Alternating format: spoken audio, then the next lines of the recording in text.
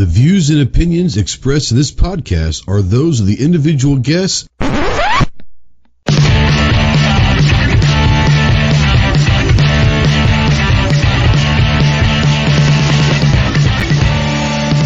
If you're a sensitive snowflake that may get easily offended, then turn this off immediately. If you want to hear the real truth about the gun culture, then stick around. This is the Armed Citizen Podcast.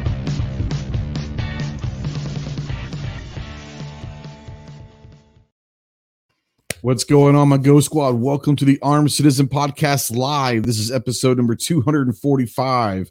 Today's date is Tuesday, June 7th, 2022. We are live, as always, on YouTube and over on Facebook. So if you're out there in the live chat, go ahead and say something. We don't know that you're out there unless you do. If you're watching this in replay or in podcast form, make sure you utilize the comment section. The conversation does not have to stop here. Go ahead and use that comment section with any comments, questions, whatever you have, and we'll get back to you on that. If you're out there and they allow you to rate this podcast, feel free to rate us however you feel. I'm not going to ask for 5 stars, but whatever you feel we're worthy, and sometimes it's worth about 1 star. So, but it does help and all of that. So if you're out there, please utilize that. If you want to call or text in, yes, you can call and text into the show. Utilize the Ghost Tactical Hotline presented by our good friends Rod and Shelly Gates at Aegis Gun Care. That number is 530-364-4678. If you're a veteran, really anyone, but especially if you're a veteran and you're in that hole, you're in the darkness and you can't seem to find the light, call me, text me, email me 24/7. I cannot give you medical advice, but I could probably be a pretty decent ear to talk you through some shit. If you are looking for someone to get you some medical advice, please remember 2 things. 1, you are not alone in this fight. You have a lot of brothers and sisters out here that are willing and able to help. And 2, the world is a much better place with you in it. So I implore you, please utilize the Veteran Crisis Hotline, 1-800-273-8255. Once again, 1-800-273-8255. Veterans, press the number 1. We are spotlighting, as always, United States Marine Corps. If you have any questions on what it takes to earn the title United States Marine, see the website marines.com.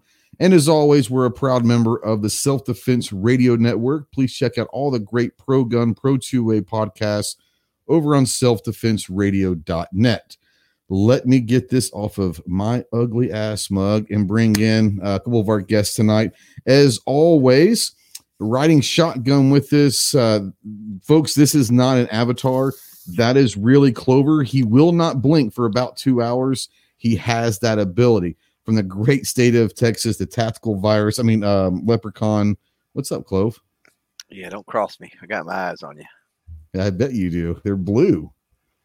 They're blue, beady, weird eyes. They are blue. That's kind of scary. They are beady. You're right. Yeah.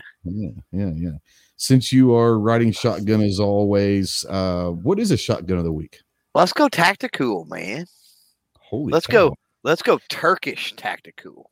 Oh, okay.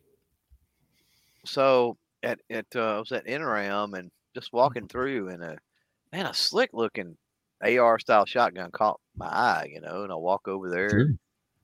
I didn't notice the booth or the what it was. I just like, whoa, that looks freaking cool. And it was an Escort DF12. That's David Frank Escort DF12. In FDE in black. Pretty sharp looking shotgun. Escort, I think, is Hatsan, I think, is who makes those over in Turkey, if I'm thinking correctly. But don't get me lying. I don't know either. But it's pretty sweet, man. It had had an old school style carry handle, and all on it. Nice. It was pretty neat. That's the way interesting. Like an A2 carry handle, kind of. Yeah. On a tactical shotgun. That's an interesting interpretation. And like a fluted Okay. barrel, had like a low profile handguard, full Picatinny on the bottom and a little partial, on the top for the A-frame, front sight. And then like a fluted barrel. It looked good. Maybe a piece of junk, but it looked good. That's interesting. The Turks make good guns, man. They do. Oh, I'm a big, in the last few years, Not all of them, but I hear you. not all of them, but there's a handful that are putting out some really, really good stuff. Really good stuff. Yeah, look at this stuff from TriStar. I mean, the TriStar guns are good. Big supporters of Walk Talk America, by the way. So I'm gonna crowbar them in there. But speaking of, come a long way, man. They have. They're not very big have, supporters. They're not very big supporters of Clover Tack. I'm just saying. Actually, I got a call with them Friday, believe it or not. So maybe. Well, I'll put in a good word. It's all about Clover. It's all about Clover. He's got to bring everything back to, well, there might be a good company. Hey, they're not. Mike started it. I'm just letting him know. Yeah, he'll be on the next episode after that call goes well. No, I was talking. That was when we were talking backstage. You were talking about walking out and I was smoking my pipe. That was who I was talking to. Remember? Oh, yeah, that's right. Yeah. Yeah, right. For Ryan and his brother, all the Baders, they're good people. I'll put in a good word for you. I'll tell them to. Don't lie to them. There's no sense in lying to them. Right. Let's be honest here. Oh shit! But that's good to know. I didn't know that, so that's good to know. So if I do any work with them, then yeah, we can. He'll get drop your name quicker than a motherfucker. No, I'm just saying. How can that? I've talked to Mike yesterday about we got to get the word out about these organizations like Mike doing awesome things. And thanks for having him on tonight, by the way, Ghost. But if I worked with TriStar, we could mention that in the videos. Hey, not only are they, here's some cool shotguns, but they're doing a lot more than just selling guns, which is awesome. Absolutely. Well, most people that have watched this channel or been around us for a while. By the way, tomorrow is 5-year anniversaries on YouTube. Tomorrow marks the 5th year anniversary of our very first video. Horrible. Go watch it, people. It's awesome. Terrible video, literally doing like selfie style. What up? I was like, oh my, I look back and I'm like, what the hell was I doing?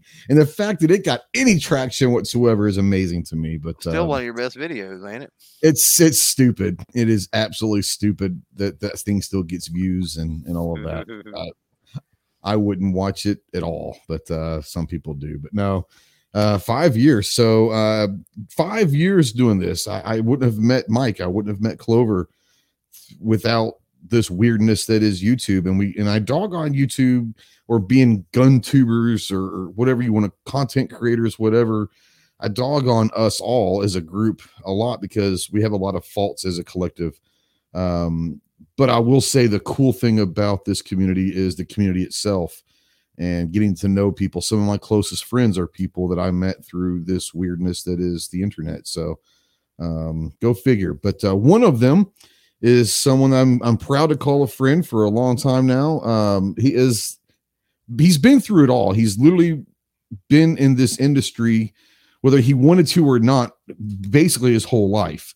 And then decided to do something crazy a few years ago and founded an organization called Walk the Talk America. Now, most of you guys are watching this or listening to this, and you've been around my channel for at least a little bit, know about Walk the Talk America.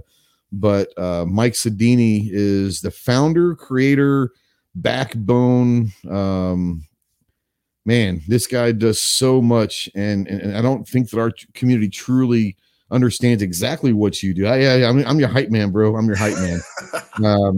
For sure, because we know what you do and the hustle that it is and the grind and all of that. But first, before I do anything, I want to say thank you for all that you're doing for not just the gun community, but for the mental health community as a whole, because you're bringing the gun community to the bigger picture of mental health, which wasn't there before, much less bringing mental health to the gun community. But Mike Sedini from Walk the Talk America. What's up, brother? How you doing?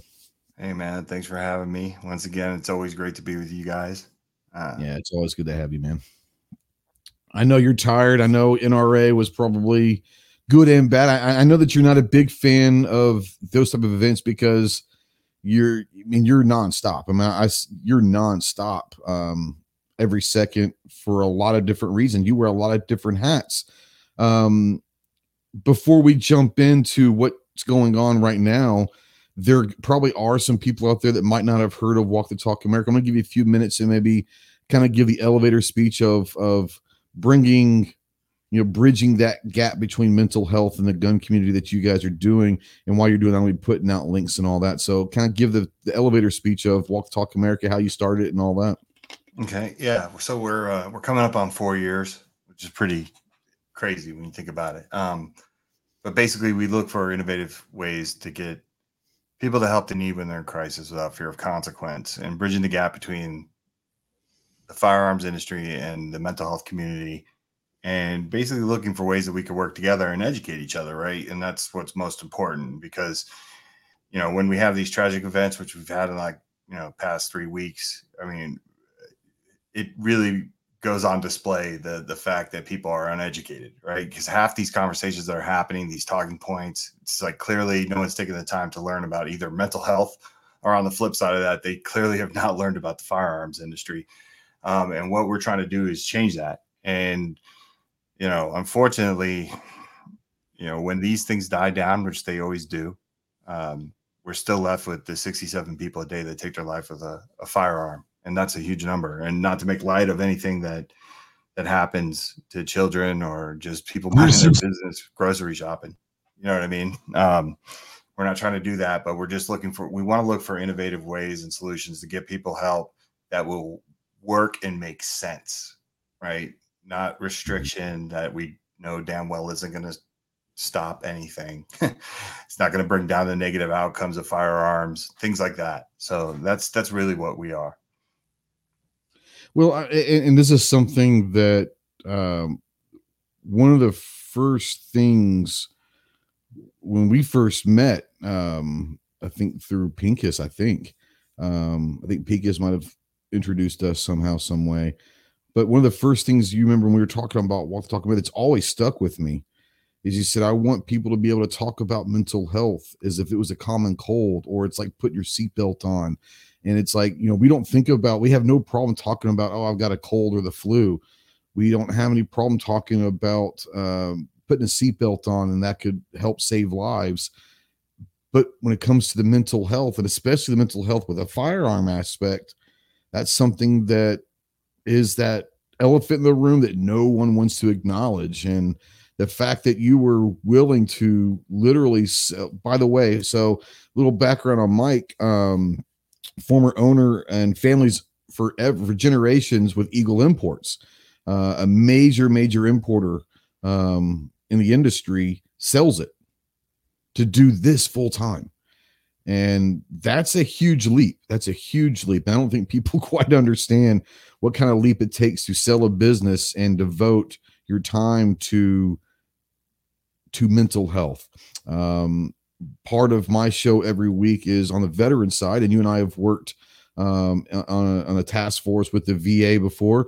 But mental health of the veterans is a big thing, but it's not just veterans. It's everyone. My personal thing is, as I come from veterans, is I see more of that. But mental health is not okay. So it's interesting, because this is the line I want to go with, is in our community, when people think mental health, they think one of two things. They think mass murders or PTSD. And those are part of it. But PTSD is not, this huge all-consuming mental health issue. It is a reason why people are having issues, but there's so many aspects of mental health and mental illness and mental wellness that is not PTSD related. And I think that you guys do a good job of getting all of this out. More importantly, bringing the gun community to the mental health side of things. I know that you've worked hard, because when you first got into this, it was difficult, was it not, for you to get those doors open and have meetings with mental health organizations that weren't firearm related? They didn't necessarily want the firearm side involved. And I think that could be huge. Can you talk a little bit about how the struggle started with even getting those meetings to where now they're some of your biggest allies? Well, yeah, in the beginning, when I first started this, the idea, I really wanted to stop mass shooters, which is kind of funny, because finding the next mass shooter is like finding a needle in a haystack. And it wasn't the gun industry that pushed me back to suicide prevention. It was actually the mental health community that was like, just focus here And it took me a while to wrap my arms around that and understand why. But once I finally did, and just for the listeners who haven't heard this before, it's like the only future predictor of violence is previous violence, not mental health diagnosis. So that became problematic because my original idea was just to try to throw money at the the mental health community to say like, okay, here's the money from us, you fix it.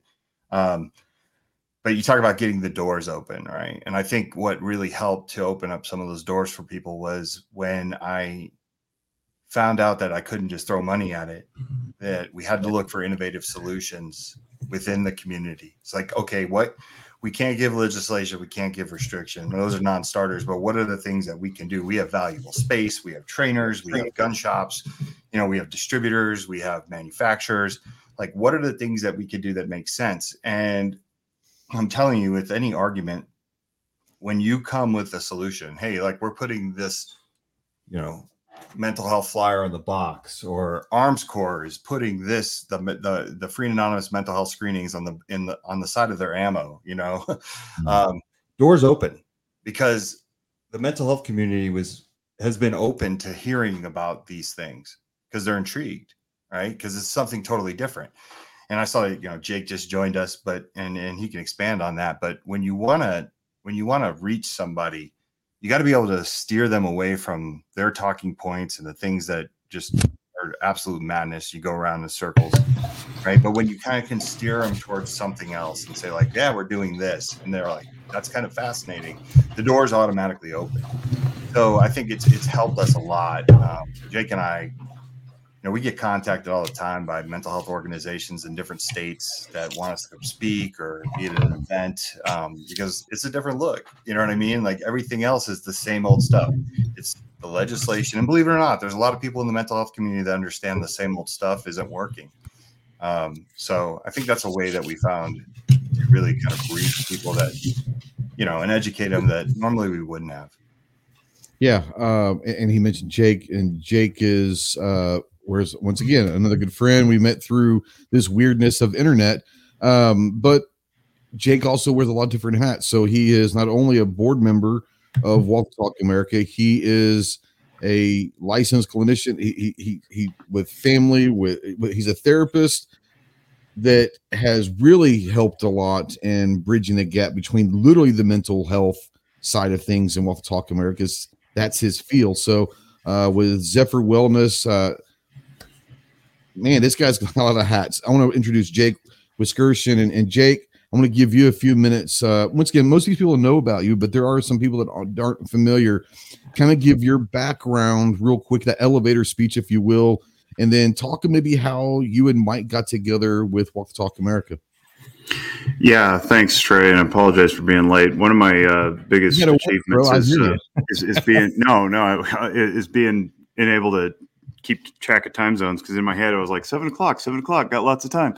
No, 7 o'clock Central. I'm in the Pacific. That doesn't work.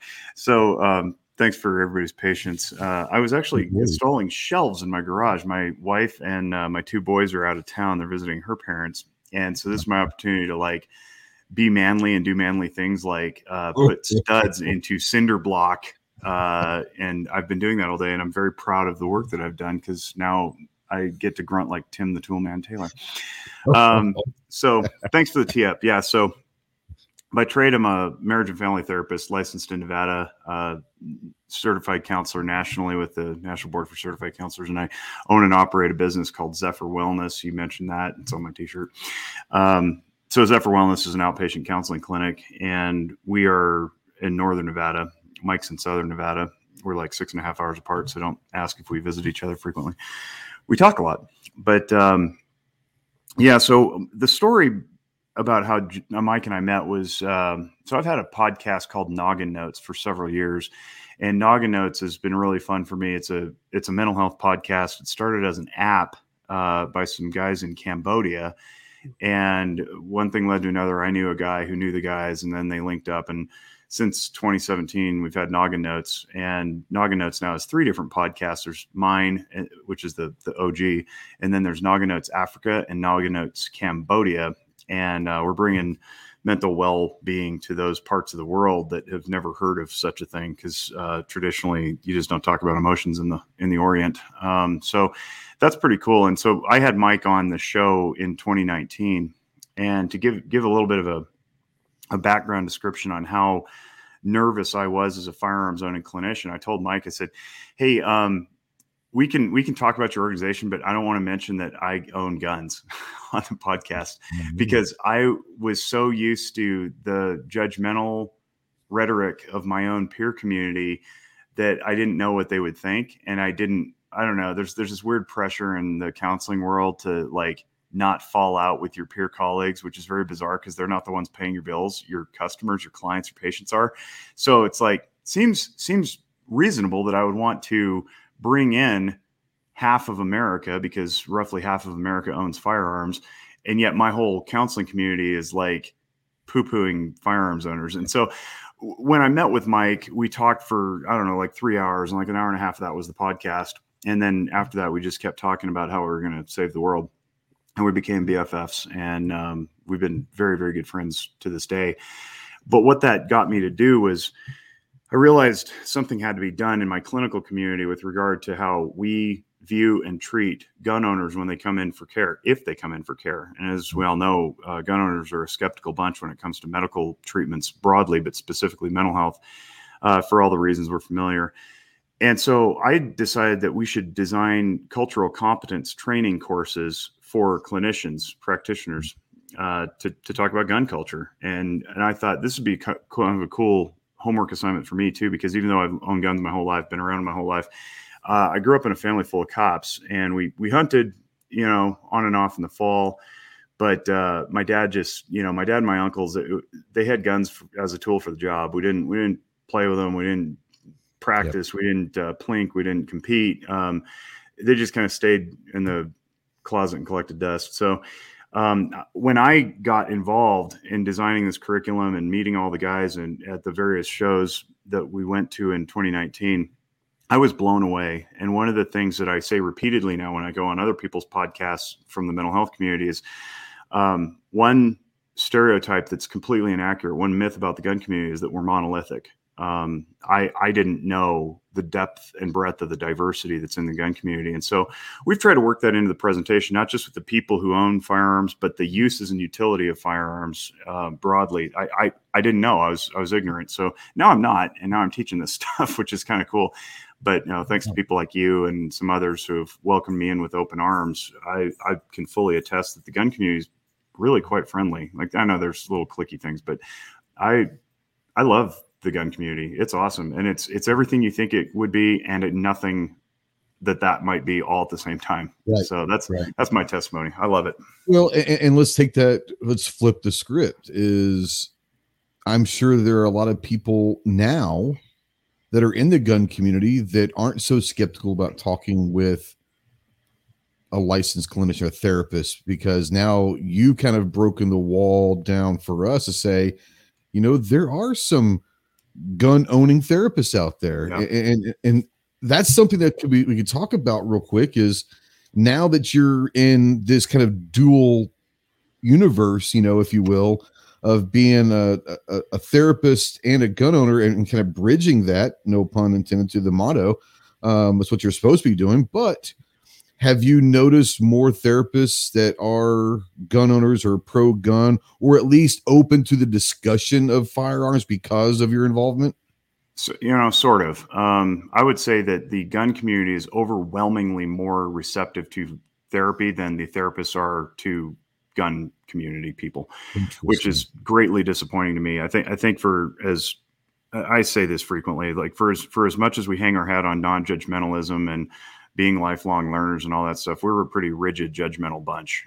We really are. We get into our habits and our routines, and we don't care to get out of them, which sucks, and I hate it. But that point aside, yes, the short answer to your question is yes, more people have, sort of come out of the closet like I did. But it's hard. So for as many people who have taken our course, and we're up to over 400 now, who have attended in some form or fashion one of the three parts of our courses, we haven't gotten anybody who wants to clear their throat and raise their hand and come out and say, I want to be listed on your website as someone who gun community people can go to for help. And I think it's just the a same network, stigma. if you will, a pro firearm therapist network. That is an unbelievably awesome idea. If we, like you said, if you get people to come out, we want that. That's awesome. Because if you get one in every state almost, I mean, that would be at least someone to have a point of contact. That's the idea.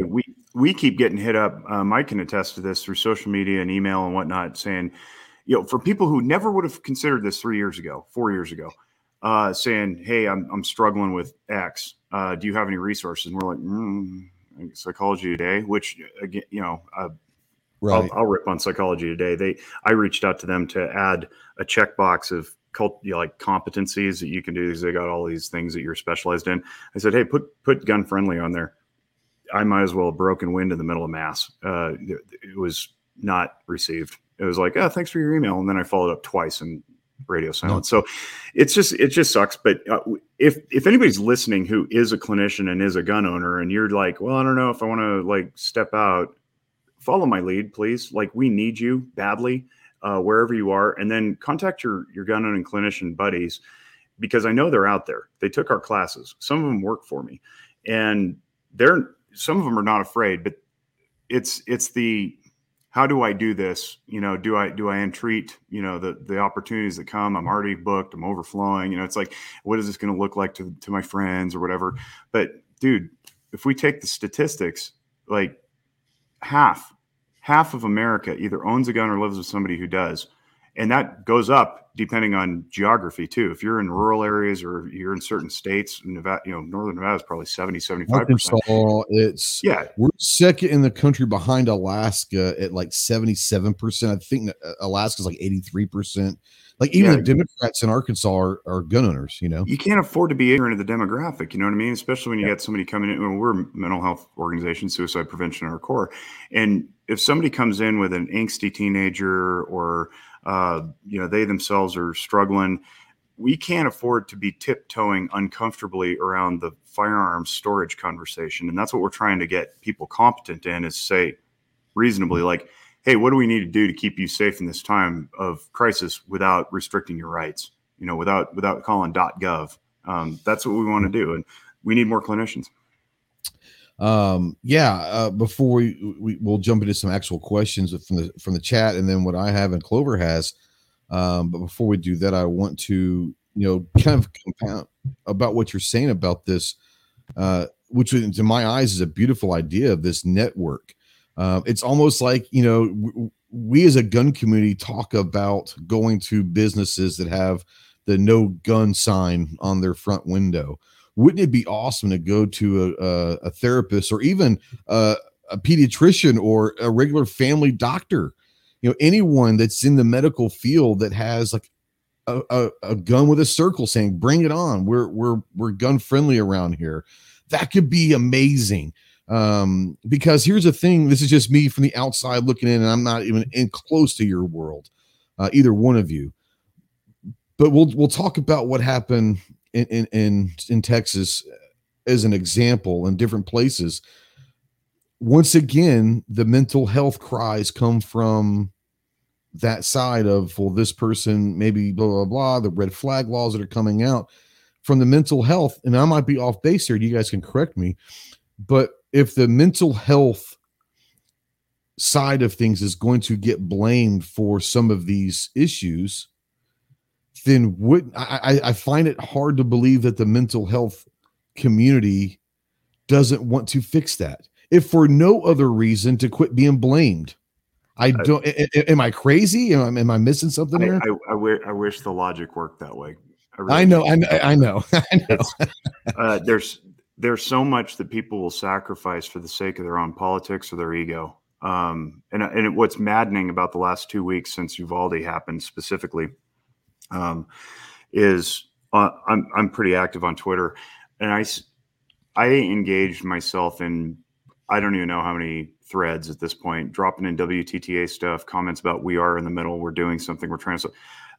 I'm the cynical part of me says nobody wants to solve it because they're so invested in their own narrative and doubling down on that and the blame because it's just easier. I don't know how much work is going to get done. Now, the optimistic side says that a whole bunch of people reach out and they say, thanks for doing what you're doing. So like I get a little black pilled from time to time where I'm like, ooh, I don't even know if our work matters. Because I just see so much overwhelming. Yeah. Like the binary nature of the two sides. Right. But one of the physician guys that I talk to pretty frequently, his frustration is like, look, forever, the healthcare community was banging on the gun community to do something, and the gun community just dug its heels in and said, pray for my cold dead hands. They wouldn't even come to the table. And the gun community has never advocated for expansive mental health care or healthcare broadly. I was like, that's a really good point. You've never heard, NRA or 2AO being like, what we need? We need lower copays. That's a great place to start. Is like, let's get some of these manufacturers, maybe, or these associations to start advocating for better healthcare coverage. That doesn't require raising taxes. There's lots of policy things that we could do. That it was just a point that I'd never considered before. And yeah, you're not off base. Well, and it's like I said, it's just one of those things where sometimes the simple explanation isn't as simple as people think. And it's one of those things where the simple explanation is if you're going to complain about mental health being blamed, then do something about it. I don't think anybody takes it personally is the thing. I think we hear that and we just go, somebody else's problem. Meanwhile, people like me are busy. We're fat, dumb, and happy in our clinics. We don't look at ourselves as part of the solution. And if we ever did, it would mean lots and lots of sacrifice and hours like Mike and I are putting in, away from our families, deep in the evenings. And producing podcasts. Who wants to do that? Ghost, that is exactly why I did what I did. Because I got tired of hearing that we were bad as the gun people. So I was like, all right, like we'll do something. And, it's proven to be true because there hasn't been a moment where I haven't shown somebody that's either anti-gun or gun neutral or pro-gun what we do, and all three of them go, that's really cool. That makes sense. Mm-hmm. Right. So when you have the ability to touch all three segments, it's pretty awesome. Yeah. But I'll be the first one to tell you, like, you're saying that you think they would think like that. And I did think like that, so you would think they would think like that. Stop blaming us. But that goes back to what I was saying. Like, do you want to just point out problems or you want to provide solutions? It doesn't have to be the smartest solution in the universe. It only takes something to get the ball rolling. And if someone else picks up that ball and takes it a little bit further, gives it to someone else and they take a little bit further, instead of one person trying to push or two people or 10 people trying to push this boulder the whole way, it's, hey, I need 10 people to push it a foot. And then I got 10 more people. It's got the next foot. And that's in my eyes, that's the way it should work. And maybe I'm naive. Maybe I'm just overzealous to think that why wouldn't they want to get involved with this? I don't know. Clove, I want to bring you in before we start. I got some questions that I want to ask. There's questions out there in the chat we'll get to. Obviously, Jake and Mike as well, very well. Do you have anything that you want to ask or bring up before we go to some more questions? Yeah, I'm curious. Jake, I hear you talking, and you're talking about, if you get, a large percentage of, those gun owners that are skeptical coming into clinics, talking about more time for you guys. So how do I put this? Is there a lack of mental health professionals out there in the country right now? Is that one of the things that you're saying? Oh, yeah, for sure. I'm in Nevada, where we're dead last in behavioral health in the country and have been for many years. Mm-hmm. And that's by a ranking the states report that Mental Health America puts out every year. Mental Health America powers our free and anonymous mental health screenings on the WTTA website. But Nevada's dead last. We're dead last in children's mental health too. So, but it's countrywide, and I'll give a little description of how what I think has transpired has affected everybody. So, for years and years and years, it was hide mental illness in the dark, right? It's this weird, spooky thing nobody can wrap their arms around because it's not tangible. You can't point to like the way that you can point to a bloody finger when you scrape it or something. So it was weird and spooky, and some people thought it was of the occult. And the psychiatrists and psychologists of yesteryear were regarded as weirdos. And so we fast forward through the 70s, 80s, 90s, starts to get a little more traction, gets a little more popular. People like, Frasier Crane, the character on Cheers, and then Frasier sort of pushed it into the light a little bit. And then you get some more pop culture mentioning it and whatnot. But it's still, we as the practitioners still held ourselves in the dark. We lived in the shadows. And I'll give you an example of one of the ways we did that in graduate school. And so I went to grad school 12, 14 years ago. And that's not ancient history. They're still teaching that you don't acknowledge your patients in public. It's like, that is how we get stigmatized. When we treat our patients as weirdos, they don't want to come in because they think they're weirdos. My orthopedist doesn't do that. My dentist doesn't do that. My financial advisor goes golfing with me. They all handle private, sensitive information. Why are we different? Well, it's because we took this role and we made more of it than it should have been made. And so we were like, we're extra special. And there's lots and lots of little anecdotes that I could tell, but it's literally getting taught in the graduate schools, hide in the shadows. For example, when I was talking about having a podcast and going on social media years ago, I was told, don't do that. That could be considered treating without consent. It's like, that is the dumbest thing I've ever heard from somebody who authored a book, like Professor so-and-so, who literally has a book. And it's like, how is that not treatment without consent? So anyway, that goes on. Now we've gone in the last 2 years, especially, but I'd say probably 5 to 7 years, we've gone from nobody talks about mental illness and mental health care to everybody has a mental illness and everybody's got trauma. And oh, by the way, because of the chasm that we've created, or the gap, the void, if you will, that my people created, somebody had to fill that market demand. And guess who it was? It was these online mega teletherapy companies who don't do it the right way, absolutely screwed everybody over, and are now presenting counseling as something that it is not, which is brief, distant, instant success. And it's not that at all. It's never been that. And we just chucked 100 years worth of research and evidence out the window because people wanted to get paid. And so that's happening. And what it's caused is a way larger market demand for the services than we have providers available. So yes, we're short of providers, and the providers we have are not very good.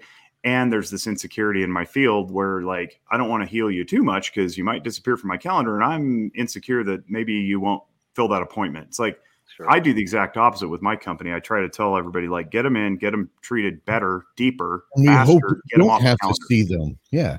Yeah. It might not be a great business model, but it's great for. I want to work myself out of a job, people. right? Like, right. Yeah. Chris knows no, I like, love that. I love that. I love the fact that you bring that up, because that is something that's a real thing, for real. That is a real thing. Not saying you, but that is. I mean, yeah. Yeah. So, there's skepticism based on just, will it even work? If I go to counseling, will I even get better? Or am I going to be stuck at Tuesday at 4 p.m. in perpetuity because the dude needs to make money? It's like, man, if you're a decently functioning human being, it doesn't matter what you're dealing with. 8 to 12 appointments is a lot. Like, that's a lot. You should be pretty much cured if you're going once every 2 weeks for half a year. Outside of massive at least have a game plan towards getting, the game plan or the strategy of getting better. You should then you should at least have the idea of what's going to take. I want to let Mike and Jake Clover jump in on this as well. I love Calaveras. He's out there in California, but he says gun owners don't equal pro-gun. He does not trust doctors with that info. And I think, Jake, that's kind of what you're talking about, and Mike as well. There is still a lot of that distrust in the medical field from gun owners. Yeah, that's I would. And that's the tough part, right? Because there's anecdotally, we can point towards examples where people have been screwed over, especially like in the state of New York. Yeah. Right. But in defense of some doctors and some clinicians, because I've watched them work through this when they're in our course. Sometimes they just don't know how to approach the situation. And I get it. It's like super scary when someone's just like, do you own guns? It's like, why the hell are you asking me that? Right. You know what I mean? Yeah, and how does that apply to my broken arm? Like, it seems that this is exactly why we're doing what we're doing, right? Because we want to train the people that are the good people to understand. Like, there's a way to talk to us. There's a way to say, this is about an action plan as opposed to, the scary. I don't blame anybody for lying when someone asks them flat out, do you own guns? Yeah, I understand. Clove, you got a follow up, do you not? Yeah, I mean, with the shortage, Jake, I mean, if there's young people out there, folks looking for a career change, whatever the case may be, right? What is the minimum like requirement level of education? What you've got to do to get into the professional level to be able to work in the mental health arena? Well, to have a license to do what I do, which is bill insurance and do counseling, it's generally a master's degree. You can get a doctoral degree and become a psychologist. Psychologists these days don't do a lot of therapy. They do more psychometric testing, functional stuff. Psychiatry, which is your MD, but specializes in psychiatric stuff. That's a medical degree. So 4 years beyond college, plus a residency, plus a fellowship. Psychiatrists are the ones that can prescribe. That's correct. Okay. Yeah. So real quickly, the difference for the audience: medical doctor prescribes medicine. They're psychiatrists. Psychologists are generally doctoral degree. Not every state requires that. For example, Samantha Mann, who is a gun owner, positive 2A person, writes for NRA Women. She's a psychologist in West Virginia, has a master's degree.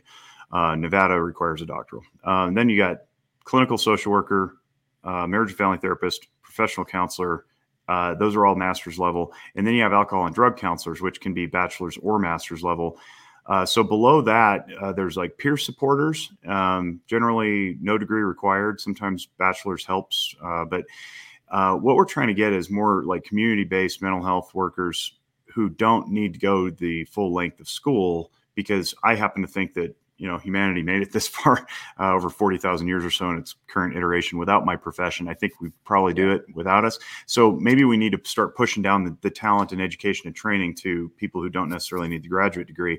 And then we can help. The problem is we have associations who have protections against that. They want to fill their egos and make money or whatever. So there's a little bit of a struggle, but I think it's overwhelmingly obvious at this point that we need more help. But that's basically the sketch outline, and usually the higher on the ladder you go, the higher pay you get too. Well, so peer support doesn't get very much. Yeah, but then you've got, I think part of what you're talking about is almost like a guerrilla warfare style move, where we need to be better community leaders, neighbors, friends, family members, better listeners. Exactly. Be soldiers on the street. Yeah. Well, that's why I teach this stuff. That's why I put out emotional functioning videos, because I want people to have this information that I obtained without having to go through the rigmarole and incur a bunch of student loan debt, and apply it in your own life. Like, stay out of my clinic. We can lean on our friends and neighbors to solve our problems. Every once in a while, you need to level up to professional psychotherapy, just like you need to level up to a professional auto mechanic sometimes. But generally, like I was putting up shelves today. I didn't need to hire a contractor to do that. YouTube video and I got it done. So if we can do that with our mental well-being, great. Awesome. Gonna field some questions. This can be for Mike and for Jake, whichever one. From G-Webs, you got a couple that we're going to bring up. Is there anything that can be done for groups of people who are experiencing something stressful together? Would that be in the scope of Walk the Talk America? Now, I don't know what he means by groups of people. I'm thinking it may be, I don't know if he means like a group of people like veterans as a community, or does he mean, let's take Uvalde, a group of people that are in Texas right now that are grieving or struggling, experiencing stress together. I don't know what he means, but let's just take as an example of a Facebook group of people that have found each other, that are trying to help each other deal with stressful situations. And I'm going to use this as an example. Is that something that Walk the Talk America would be involved with, or what? Well, we got a lot on our plate. That's a good idea. So I'll just say that. No, I hear you. It's not that we couldn't do it. I think that's a great idea, where we could see. My mind's turning now toward, like you mentioned, Facebook, and that's exactly where I went. Is people get together, they form their own communities for whatever reasons, and then they go out and meet in person, hopefully, when we're not locked down by stupid people. And you have, beers down at the sports bar to talk about your commonality, whatever that may be, whether it's Giants fandom or, recent divorces or whatever it is. And I think that that's a useful tool. I don't know why Walk the Talk couldn't facilitate that through its own website. It would take, some build out, obviously more money because we don't have that, and websites take money and group chats and all that stuff. But I think that'd be kind of a cool thing for gun owners to know that they're in at least similar company when discussing place, things. if you will. Yeah. That word's been, or that phrase has been beaten up a little bit, but it truly, like, it's a trustworthy environment where you're not going to get snitched or whatever. Absolutely. That's a cool idea. Yeah. Mike, this will go to Mike, because this will be something that over your 4 years, Mike, he says, has Walk the Talk America had any new revelations or ideas with the recent session of anti-gun owner political pressure? And he's talking about, because there's a lot of new gun owners in the last few years that are experiencing the pressure that we're on every time that there's a mass murder out there. A lot of these new gun owners are experiencing the attack, if you will, against gun owners through media and the political process. Have you, Mike, been in contact with any of these newer gun owners, maybe at NRAM or something like that are kind of wondering why this happens? I'm not getting emails like that. Once again, it's when these things happen and you hear, and I think Jake goes through this too, because I see you on Twitter, and then like guys like Eddie Davenport, people that are like really involved in WTTA. It's like when we see these things, we realize that most people are talking, they either chose not to be educated on a subject, like say like a David Hogg, right? Like there ain't no damn way that he's just managed to make it this far without, he's purposely not trying to learn, right? Like sure. I'm just going to stick my head down and just move forward and not educate myself. So, I don't really get the new gun owner. I would say that's probably more for the organizations, right? Like so probably the people that are a part of, like, say, Liberal Gun Club or Liberal Gun Owners or Armed, you know what I mean? Like, I feel like there's so many different networks for current gun owners that get it, Yeah. The only thing that I could think that might be an interesting thing is after 2 weeks ago and Buffalo and some other things, when mental health and mental illness has been thrown around to validate restrictions on our rights, or the proposal of restrictions on our rights because of this, using red flag laws, if you will.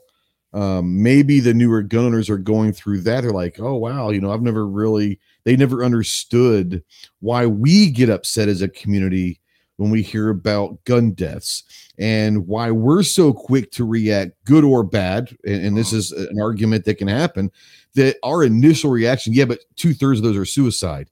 Hold on. Like, I get that that's a defensive mechanism that our community and our industry has, is, hey, not all of those gun deaths are legitimate. Only 2/3, only 1/3, because 2/3 of those are suicide.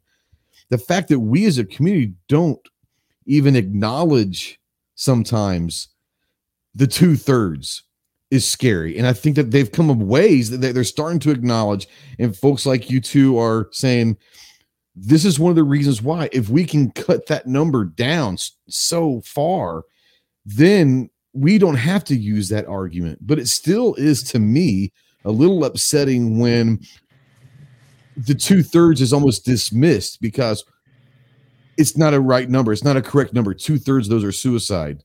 Homie, any life that's gone via a firearm, doesn't matter if it's suicide or not. Just because it was suicide and no one else was hurt, that makes it irrelevant. Right. And that's where I think that we haven't grown, Jake, I remember you said something so awesome one time, and I use it all the time. What is your threshold for death? Right. Right? Like, It's that's what we're debating, right? yeah. Because, and I think I actually stole that from Pincus, because he was talking about magazine capacity limits, and he made a great point. You could feel the energy shift in the room during one of our trainings when he said, "How many bullets does it take to take a life?" And it was like, he's holding one. And it's like, so what's the magazine capacity that is going to be acceptable? Now we're debating level of death acceptability, right? And so I have an article coming out shortly, and I'll share it with you guys later, and we'll probably even post to the website about how there's new thought among multiple people about how suicide turned outward is mass murder. It's you're so displeased with yourself, you can't just take your own life. You got to take somebody else out with you, if not multiple people. And so how do you not conclude that mental illness is a part of that? And people in my community who don't want to acknowledge that that's a part of it that could be addressed through social programming, all sorts of different policies that don't have anything to do with guns, they don't want to move off the gun thing because it's tangible. It's easy to point to the gun and say, just control that, right? Yeah. It's hard. Longitudinal effort, long-term goals. Like 20 years from now, our goal is to reduce suicides by 40%. Like, what politician is going to campaign on that? That doesn't fill the coffers between election cycles. So the other hard part too is if you're really all about like getting rid of guns, David Hogg, stop marching for our lives and go repeal the Second Amendment. Oh, except you need 75% of state legislatures to do that. And that'll never happen. So what they do is this mealy mouth, middle ground, like, we're just going to restrict some things because it's not about restricting guns. It's not about gun control. Because if it were, they'd go with a full boat.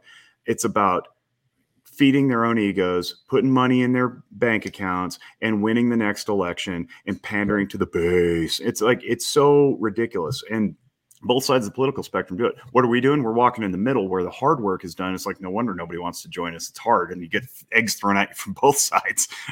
Yeah. If you ever want to really like, this is what I've been doing lately on Twitter, because I just pick my shots. Like, I don't try to get, but it's really funny because like I have this one thing that ends the conversation every single time when someone says like, ban ARs or do this. And I'm like, okay, after you get through the ban, what are you going to do for the kid? Or what are you going to do for the person who's troubled? And it's funny because no one will answer it. Because once you take the school away, the threat doesn't go away. Right. The base reason for this happening doesn't go away, guys. Yeah, and that's why I think it's political point scoring and whatever you want to call it, virtue signaling to say root cause mitigation. Root cause mitigation takes a lot of effort and sacrifice, time, resources, and commitment, and political will. It's way easier just be like, 10 rounds. It's like, okay, well, let's pretend we may wave the magic wand and we get rid of all homicides. A lot better too. Yeah, it does. Yeah. All homicides, you still got 24,000 deaths a year by suicide. But like to my earlier point, if I didn't make that strong enough, if we go address people's well-being in the individual, it will ripple through society. In the family, it will ripple through the community. You address individual well-being, you get people healed and healthy. Yeah, we'll stop some suicides. We'll get some people some help along the way, but we're also going to catch some of those mass shooters. We're also going to catch some of those homicide perpetrators. And you can't quantify it, unfortunately. That's not a thing that goes on a placard, So well, and how many families do you keep intact? How many, right? Yep. The societal repercussions or benefits or whatever you want to say, because benefits you can't quantify that. How many marriages are healed? How many marriages are saved? How many kids don't drop out of school? Yeah. How many chronic truancies are solved? Yep. All the things that lead to the thing. But I read about this in the article, but I'll share it with the audience. Clinically, what we do when somebody walks into the door, I go, "Hi, I'm Jake. Nice to meet you. What brings you in today?"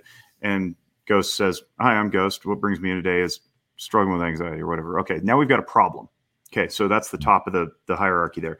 Beneath that problem, we have to set a goal. What do you want, Ghost? And he says, "Well, I'd like less anxiety." All right, how much less? 40% less. However we quantify that, right? Okay, now we have a goal. Now we got objectives to the goal. It'd be something like, all right, you're going to meditate twice a day. You're going to learn how your emotions function. You're going to learn to self-validate. Cool. And then we do an intervention. The intervention may look like shutting off the screen for 2 hours or something, or it may look like going on a camping trip once every 2 weeks or whatever, right? That's the intervention. Here's the problem we got with society's public health, et cetera, because this happened with COVID too. We have a problem, and then we jump straight to the intervention. We don't know if that's necessarily going to work. We have no idea how to monitor whether or not it is. And it's the same thing with this guns and mental health stuff. It's like, well, what's the problem? Too many firearm deaths. Great. What's the goal? Reduce them. What are the objectives? How will we know? They should be time limited and measurable. Then we go to the intervention. The intervention just supersedes everything, and we're like, I guess we'll figure it out as we go. It's like, that's not how you do things. Not in my world anyway. Yeah. Real quick, Mandatory Carry says, our super chats going to the guests tonight? Yes. We do not ask for, nor do we encourage them. Tonight we are. Every dime, every cent, every penny that super chats go are going to go being donated to Walk the Talk America. So yes, 100%. So get your wallets out. And if you're ever going to send me a super chat, usually we send it to care packages downrange. Tonight, every cent is going to go, including the part that YouTube takes from it. I'll cover that. Is all going. So get your wallets out, and if you're ever going to spend money, tonight's the night. So yeah, I want to go real quick because we actually. Let me go back up here because we did have a super chat, and it was Mandatory Carry, sent $6. So all of you guys out there, go ahead and if you're interested, super chat. It's all going to go to Walk Talk America, and we won't ask where it goes, Mike. We know that you've got so many different revenue streams that have to go to so many different places. That's an inside joke. Just an inside joke between Mike and I. So, but yeah, anyways, you mind if I jump in? I saw a question here I want to ask real quick. Yeah, go for it. Can you be a psychologist and a psychiatrist at the same time? Yes, you can. Okay. You can be both. Let's see here real Thank quick. you for everybody that's yeah, Clover, I appreciate you. $10 because I think Mike is sexy and always gives the best man hugs. This dude was like a professional fucking model, so yeah, he is sexy. Literally a male model. Literally like the Bugle Boy kid, right? And I know you've got, there it is, the blue steel. Let's see it. I think you remember the magnets you gave out at like SHOT Show or something? Oh, that was a few years ago. Oh my God. Oh, it was he had the like New Kids in the Block look. I mean, it was like, yeah. I think it's still on my fridge. It was there forever. I would go to people's houses and I would leave those magnets on their fridge and literally like get a call about an hour after I left, and they're like, "Dude, I don't know how long it was there for my wife recognized it. She's like, "Who is that?" I said, "Look at it really good. You know who that is." She was like, "Oh." The two greatest things that have come out of like SHOT Show are that one and then Big Tony Simon's Lovatron, the hot tub. Yeah, those I was going to say those will never be passed. Those will never ever be surpassed. Mike actually used to do professional photo shoots in bathtubs in a non-ironic way. So, Rod out there, Aegis Gun Care, $50. Let's go, people. Thank you, Rod. $70 from G23. Mike's an amazing person to interview. He's even a better person to like know. It's really kind of a cool thing. $20 from Tactical FUD. Here we go. You guys rule. So keep them on coming. I appreciate you guys. I usually don't ask for them, but tonight I'm going to ask for them. So there's a point that Clover and I talk about pretty frequently, and we talked about it not too long ago for obvious reasons. We can't do that live on the air. Come on, man. Okay, that's fair. That's fair. But you know, and it's one of those things where, and I made a statement, and I don't know if I'm right or not. In my mind, I'm always right, but I also hear voices. So what does that have to say about me? But I want to bring Jake in, and from a clinical side of things, my stance is this in a very broad way, but anytime a human being takes another human life, whether it's war, whether it's self-defense, whether it's just madness, whatever it is, it's not a natural act. So am I off base at saying anytime another human being takes another human life, even if it's just for that split second, they're not in their right mental mind because it is not a natural act? How much time you got? Well, we can go as long as you want, bro. So it's interesting. So thanks, Clover, for posting that. So those are the emotional functioning videos. I don't know if that's able to be copied and pasted, but if you go to Zephyr Wellness and just type in emotional functioning, you'll see the videos. Contempt is one of our 10 core emotions. And contempt, as identified by this guy, Carol Izzard, whose work I cite when I teach this stuff, is, let me back up. All 10 emotions are useful for interpreting what the environment is doing. Okay, so they all serve a purpose. They're neither good nor bad. They just are. Now, they have reasons, and the reason that we have contempt is, so Izzard says, is for things like war and defense and conquering. So you can have disagreements about the purpose of those. That's fine, but that's the emotion that we use when we inflict harm upon others. And so goes the theory. It's really hard to hurt somebody unless you think they're not like you. So contempt is like looking down on somebody, like they're different, they're separate, and they're lesser than. So if somebody comes and attacks, which is not always a good thing or a bad thing. It depends on which way it goes. Yeah. It's just a thing, and how we interpret that based on belief systems and all that stuff can be debated. But the point is that's the emotion out of which we act when we inflict harm, pain, death. So it could be a person, it could be a nation, it could be a tribe, whatever. So if you're attacked, you're going to fight back because you have this self-preservation instinct that says, holy crap, they're coming after me. I need to live, not necessarily them. I hope they do too, probably, if you're a reasonable human being, and we don't just go killing people capriciously. But at the end of the day, you go home is the thought, right? Who knows what happens to them? And it's that contempt emotion that drives that. So now from contempt, we can say, are you in your right mind? Well, that begets a deeper philosophical discussion about what are we doing on the planet, right? How are we supposed to be living in harmony with each other? If the species is to continue, we would all want to kind of stifle that emotion of contempt and choose something like, gratitude and great and like graciousness and service to others and that kind of thing. Those are acts, not emotions, but joy and excitement, that sort of thing, instead of hating people. So to answer your question, anytime you kill something, yeah, I would say that's true. I mean, if you take a life, whether it's a fly that's buzzing around my kitchen right now, or another human being, you're looking down on that thing like it's lesser than you. Otherwise, you wouldn't kill it, right? It doesn't matter the justification. It doesn't matter if it's a poisonous fly that's going to eat you or whatever. You want to live. And out of that emotion of contempt, it's lesser than I deserve to live. I will move on. That's what happens. That's the simplest way I could do it without writing a book about it. But if you wanted a good book, I would recommend. Write a book. Yeah. All my free time. I got shelves to hang, man. I got hedges to trim. The kids and the wife come back in 6 days. So it's called Facing Evil: Light at the Core of Darkness. And if you give me a minute, I'll pull up the author. But it's kind of a hard book to find, but it's super good because it's a bunch of collected essays by psychiatrists and psychologists and philosophers from yesteryear. Awesome. Clove, anything that you want to bring up or ask real quick?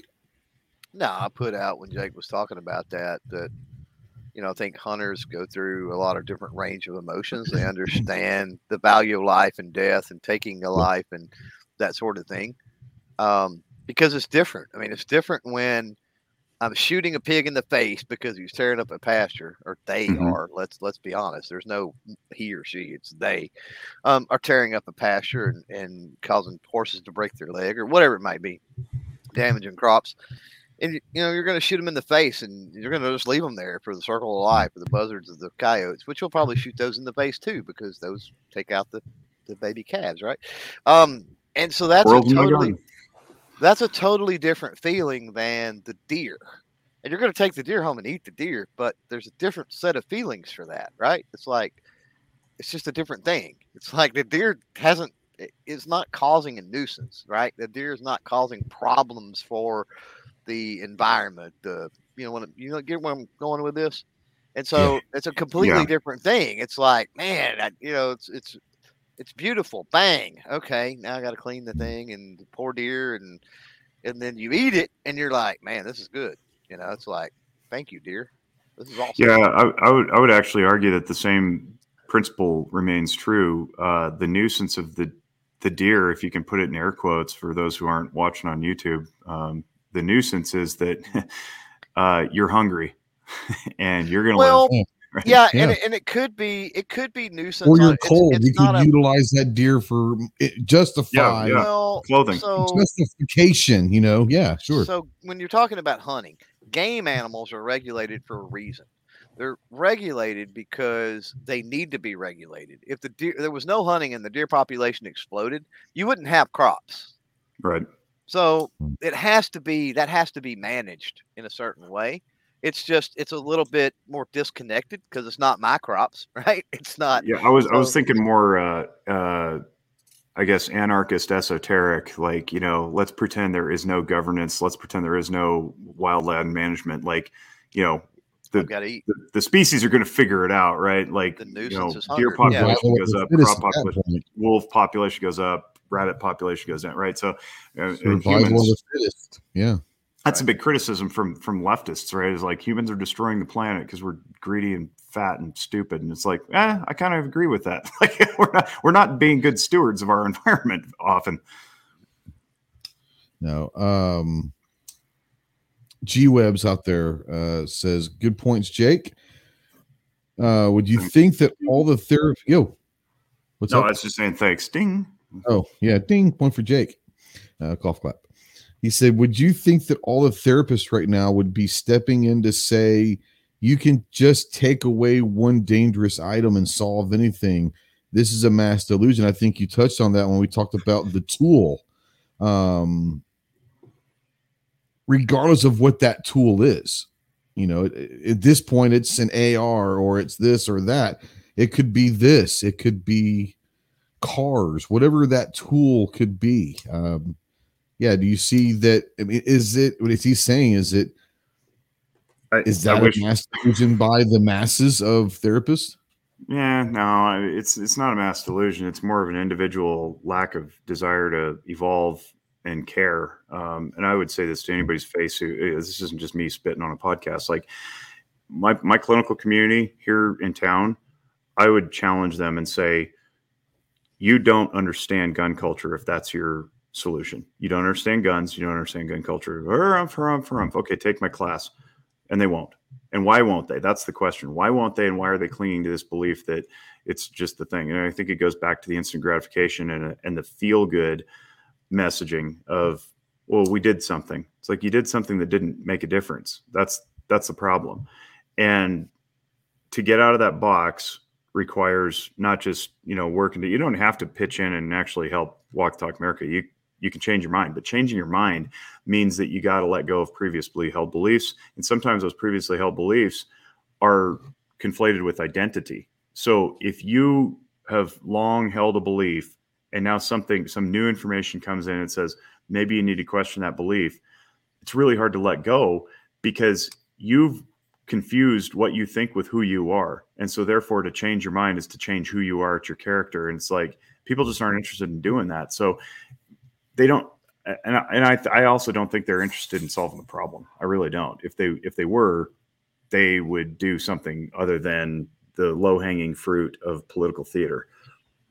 Yep. Yeah. Unfortunately, though, Jake, I'm starting to believe that the gun industry, not the people on this podcast or any of the listeners, I'm talking about industry. Yeah. The industry doesn't want to solve it either. So, unfortunately, there's a lot of ego there.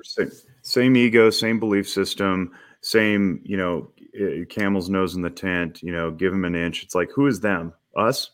Me? You're talking about me right now? You don't want to put the Walk the Talk America Free and Anonymous Mental Health Screenings link on your box of ammo, CCI, or whoever you are, because on your website. You think that what?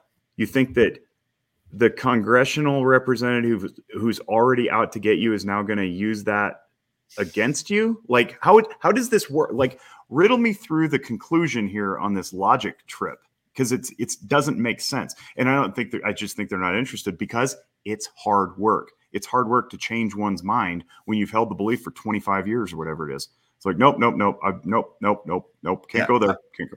I'm literally at the NRA show and I'm meeting with all these companies, and I don't want to throw names out there yet because I'm still having follow-up meetings, but I'm like, hey, all these people are going to get named in lawsuits now, right? You're going to see it now because the precedent has been set since the insurance companies for Remington decided to settle. Everyone's going to get sued. And especially there's a couple big companies that are publicly traded companies. Right. This is going to be an issue that people don't even think about. The publicly traded issues. How many of these shareholders are going to go to Ruger, Smith & Wesson and say, what the hell are you doing in the AR game? You know? Yeah. Well, so, you know, in Ruger's defense, they saw me walking in the hallway and they're like, Sadini, get over here. Like, so that's they're like, they're trying to get ahead of it. But no, I'm saying is their shareholders. That's right. A publicly traded company. At what point do you have to listen to your shareholders? Well, exactly. You know? They have shareholders that are anti-gun, which is really funny. Yeah. So exactly. But like for me to have to explain to a company that you could use the fact that you give every one of your customers the opportunity to seek help before they do something horrific. You can demonstrate that in court. You can hold up whatever it is, the card, whatever it is you do, right? Like it doesn't even, let's take WTTA out of it. Let's just say like we have free and anonymous mental health screenings in the boxes of our firearms for all of our customers so that they can get help before what we call stage 4, right? Nobody should go get help at stage 4. They need to go at stage 1 because stage 4 is like so late. Ladies and gentlemen of the court, right? We're doing this. I think that would go a long way. It might not win you your court battle, but once again, like, why do I have to explain this to gun companies and they just sit there like meerkats? Yeah. Are you stupid? Oh, maybe you are. You know what I mean? Maybe you're so set in your ways that you are. But just to not play chess and think forward or look down the field or whatever analogy, whatever, it's like, I don't understand why it's that difficult. And if it's not WTTA, then do it with somebody else. Like figure it out. Figure out a way to be better. Absolutely. 100%. By the way, I've been putting the links out there. The free and anonymous screening, walkthetalkamerica.org/love. Hey, I want to ask you guys something. I'm going to flip this around and play podcast host. Absolutely. You guys been in the gun community a lot longer than I have. And I'm curious, how much of it is just a machismo? How much of it is just, I don't want to admit weakness and I don't want my customers to think I, as a company, am weak? Like, how much of it is that? I think, and I'll let Clover talk about this as well. To me, I think there's several factors. One of it is ego. Not admitting that there's a problem, whether it's at a personal or at an industry or company level. It's easier to ignore than it is, like Mike says, to actually work hard and fix something. I think a lot of it comes down to, on a personal level, admitting that there's a problem means automatically weakness. Mm-hmm. And the gun industry is full of egos and badasses and, hard guys that are just, salt of the earth, and God forbid that we actually have problems. I'll tell you this much, on the veteran side, that is probably one of the big, I'm sure Jake and Mike, you both know this, but that is probably the biggest problem with veterans not seeking help, is the actual two things. One, the actual admitting that there's a problem. Okay. Most warriors don't want to admit that something's off. They're less of a man, if you will. I think a lot of it too is ignorance to the situation. And this is not just on the veteran level. This is at any level. You don't know what you don't know. And there are people, and Jake, you can probably back me up on this. There are many people, whether a veteran or not, that are suffering from mental illness that don't realize it. Yeah. They don't understand. They don't see that their entire personality has changed, that everything that they know to be true is much different in the eyes of their family that see it every day. And we're going to talk about this in a little bit, but there are things, if you're out there and you see a loved one, a friend, anyone that's personalities have completely changed, say something, because they may not understand that their personalities have changed. They may think that everything's just hunky-dory and nothing's changed, when they may not realize they're not sleeping in 4 days. They may not realize that they're grouchy every time someone even tries to talk to them. They may not understand that every time a horn goes off, they freak out. They don't understand that. They don't see that. But to answer your question, I think a lot of it is it doesn't exist if we don't talk about it. And I think that it's much easier for people to just dismiss it than to, as Mike would say, fight for something. Be willing to take your time, your money, your effort into doing something to help. So it's a lot easier to say, well, if I just ignore it, someone else will pick up the ball. Man, that ball's been stable for a long time. Clover, what would you say to Jake? I think when we're talking about, Mike and I had some of this conversation, I think, yesterday. Yeah. I think where we're talking about the general public, I think that you kind of talked about the taboo-ness of it and all that. And I think that plays a role. I think there also is a certain element of it's not my problem.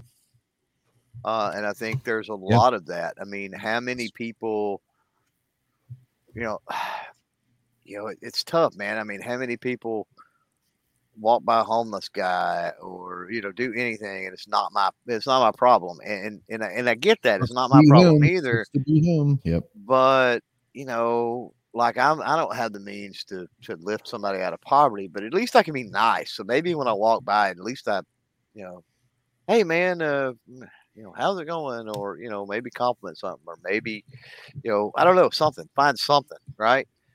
To maybe some positivity. And that's where I'm going with this is people are drawn to the train wreck. They're drawn to the negativity. I don't know what it is.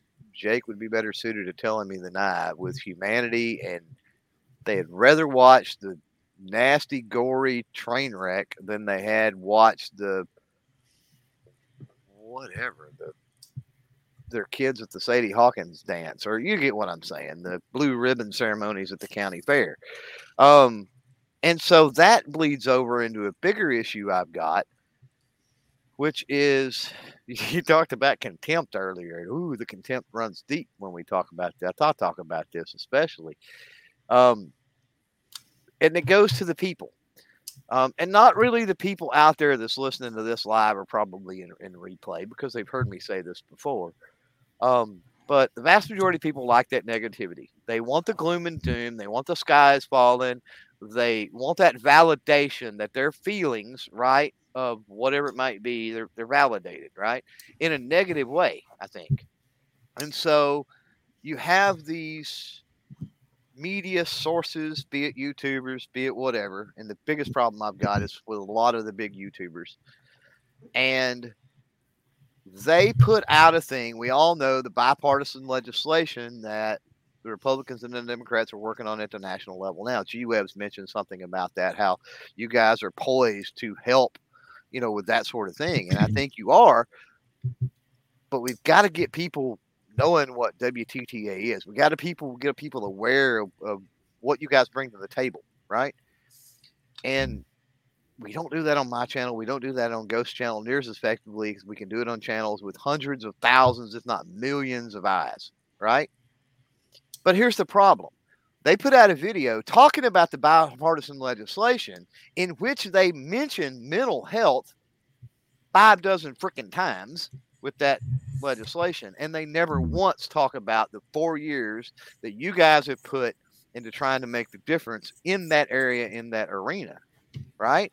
Now, are they doing it because that's something positive and they want to play on what all the viewers and listeners out there want, I think that's probably more so the case than they're ignorant of who you are. And the reason I say that is I can reach out to them and say, hey, why don't you guys, whenever you're talking about legislation, whether it be Walk the Talk America or whether they're covering something with legislation that maybe one of the women from the DC Project has testified on in front of Congress, right?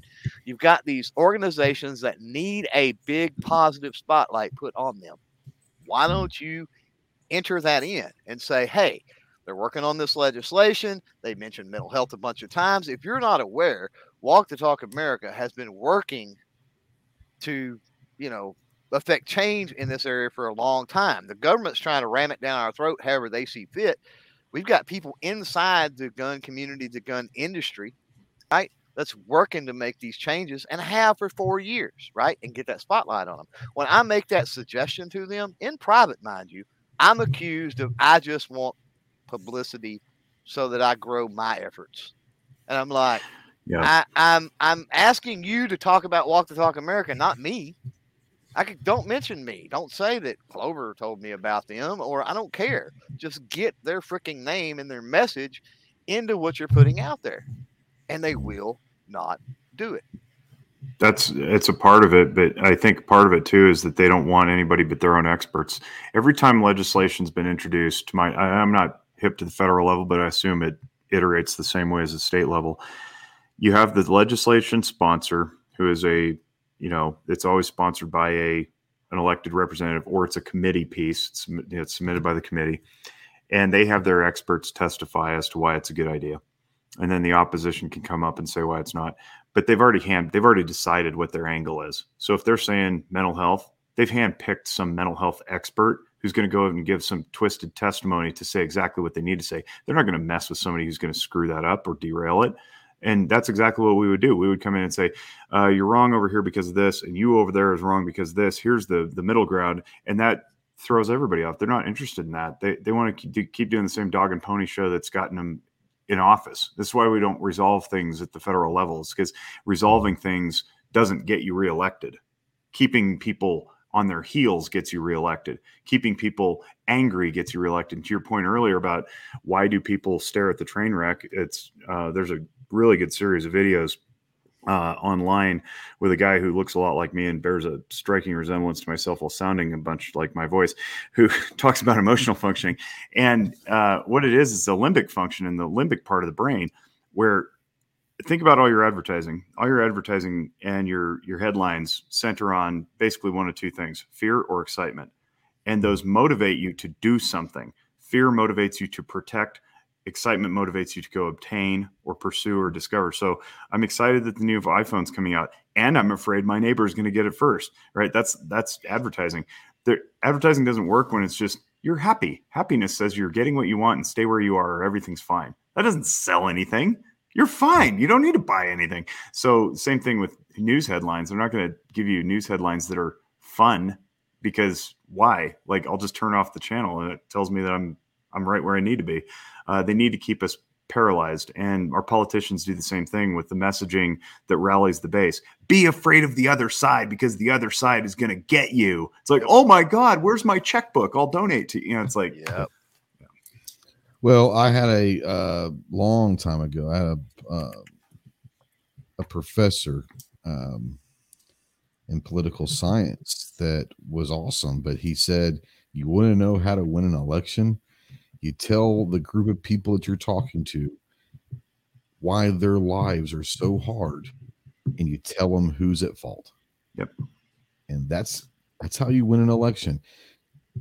Curing things, fixing things, getting something actually done is not going to happen. You get close enough, just close enough, to come back and say, man, give me 2 more years in Congress and I can get this fixed. By the way, I need $5,000 from you to get this done, but we're close. We're close, guys. I just need 1 more term.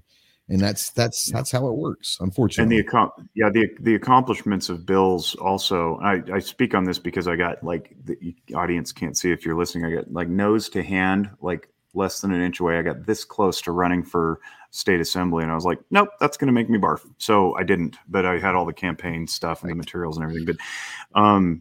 But the legislation that actually gets passed is often not useful. The stuff that gets passed that is useful, it's like, it's so common sense you wouldn't get elected on it anyway. It's like, well, of course you're going to do that thing that everybody wanted you to do. And of course you got unanimous consent, right? So that doesn't matter. And the stuff that fails, you blame it on the other guy, and I need to go back and work harder. It's so despicable and insidious. I can't even begin to wrap my head around it. Other than say it's a terrible experience. Red flag laws are a great example of that, right? So in Nevada in 2019, our assembly or our legislature meets once every 2 years. So in 2019, the red flag and the background check law went in together effective January of 2020. And you know who wasn't consulted on the red flag law? Law enforcement and mental health. Zero input. What are the odds? And guess who's the most impacted by it? Law enforcement and mental health. Guess who's the most upset by it? Law enforcement and mental health. Because we're left with, with our hands in the air going, like, am I supposed to, like, when somebody comes in and says they're a gun owner with PTSD, ideating suicide, am I supposed to call the deputies and tell them to take their shit? Or like, that seems unethical. Like we're totally crossways on it. Actually help this person get better and fix their lives. It's awful. Yeah. All it did was confuse everything. Yeah. I mean, that's a huge issue too. Just I know from firsthand, like talking with Metro, is they're like, we don't want to enforce this stuff. Yeah. You know what I mean? So now you've made a law that literally half people are already saying they're not going to enforce, which, I totally get. Because why does a cop want to show up at a door on a bad situation and already be like, okay, I'm not going to take anything else out of your house. I'm going to take your firearms. The thing that's like in your constitution, So, yeah. What I love about that, Jake? You know what I love about that? I hear Emmy Betts spit it out all the time. They give you these statistics on how these red flag laws work, and I'm always like, I have a question. Like, how do you know? Did the person say they were gonna shoot up a school after they admit to that? After, like, they were like, hey, I was going to do X, but thank God I got red flagged. Yeah, I really feel like they pad these statistics because no one's been able to answer that. Well, and that gets back to, the do something, right? So we've got these laws in place in Buffalo. Like the dude was flagged and nobody did anything because he hadn't committed an act yet. This isn't Minority Report, and people forget that. It's like, who is supposed to issue that order for the guy who doesn't yet possess firearms? And you can't arrest somebody for thought crimes yet. Right. Yeah. So this is a question for even the people in the chat. Like, I think we all can agree that certain people shouldn't have a firearm at a certain time, right?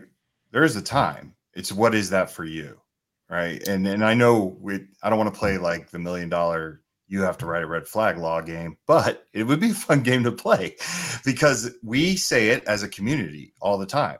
That person shouldn't have had those firearms. Right. We said about the Parkland kid, but what is that? It's a red flag that goes and gets those firearms. Right. Yeah.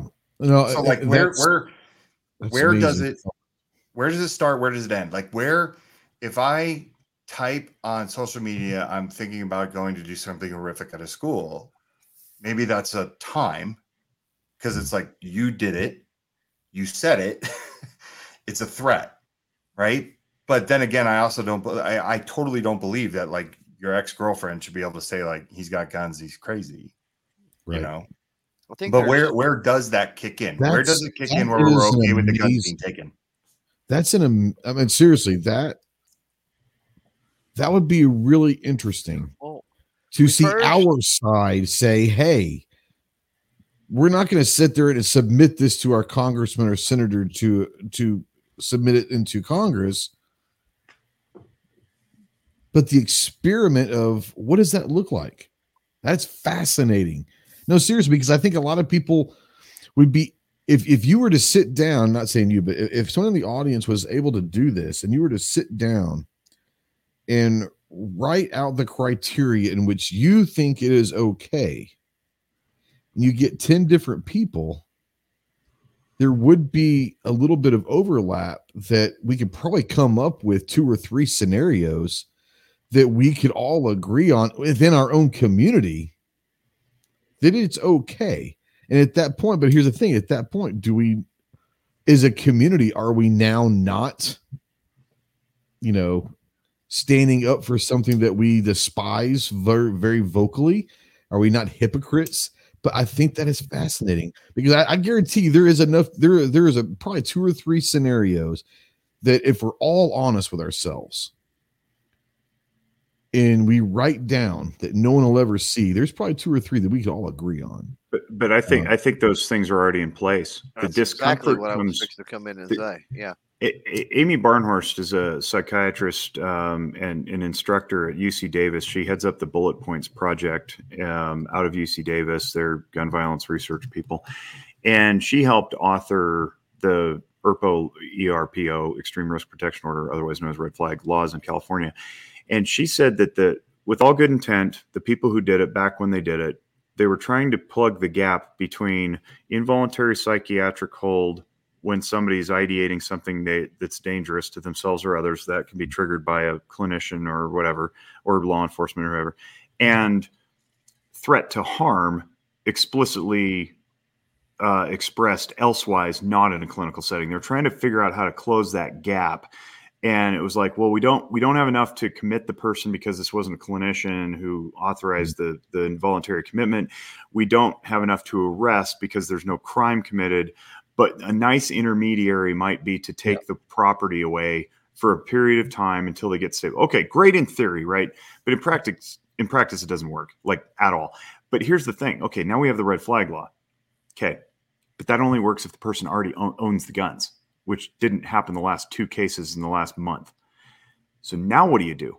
Okay, but let's pretend even further. They do own the guns. They expressed the threat.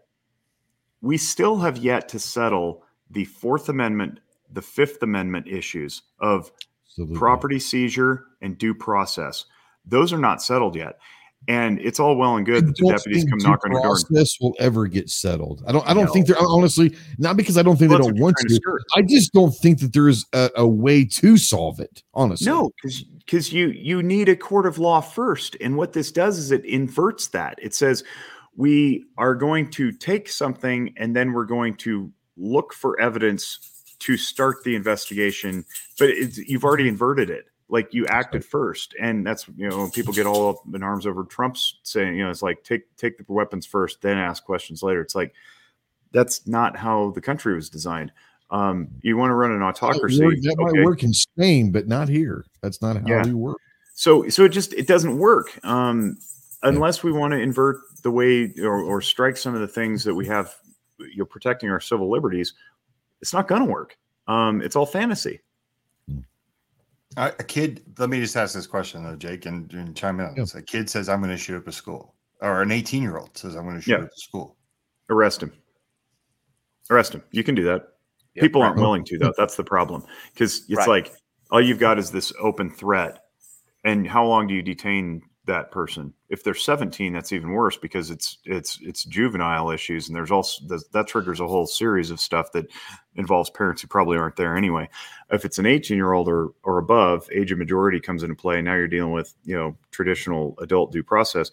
You can arrest them, but then what? Where's the resources? That's what everybody's missing too, is like red flag laws, get them the help. It's like, well, Clover and I already talked about how we have a provider shortage. Who's going to treat them?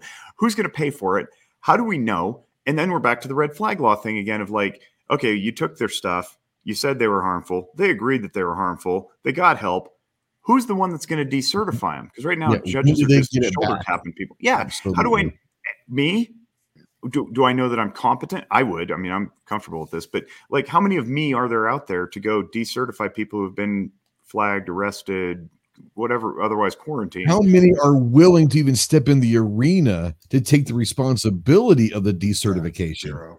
Zero. If you can't see my thing on the screen, zero. And here's why. It's the same reason that people in my profession have abandoned ship on doing child custody evaluations. We don't want to evaluate anything because we're afraid of getting sued. Everybody thinks we're going to get sued, and there's all these lawsuits lurking around every corner. It's just simply not true because if it were, our liability insurance would be much higher than it is right now, and it's not. It's pathetically low. It's like a couple $100 a year for our liability insurance because we never get sued.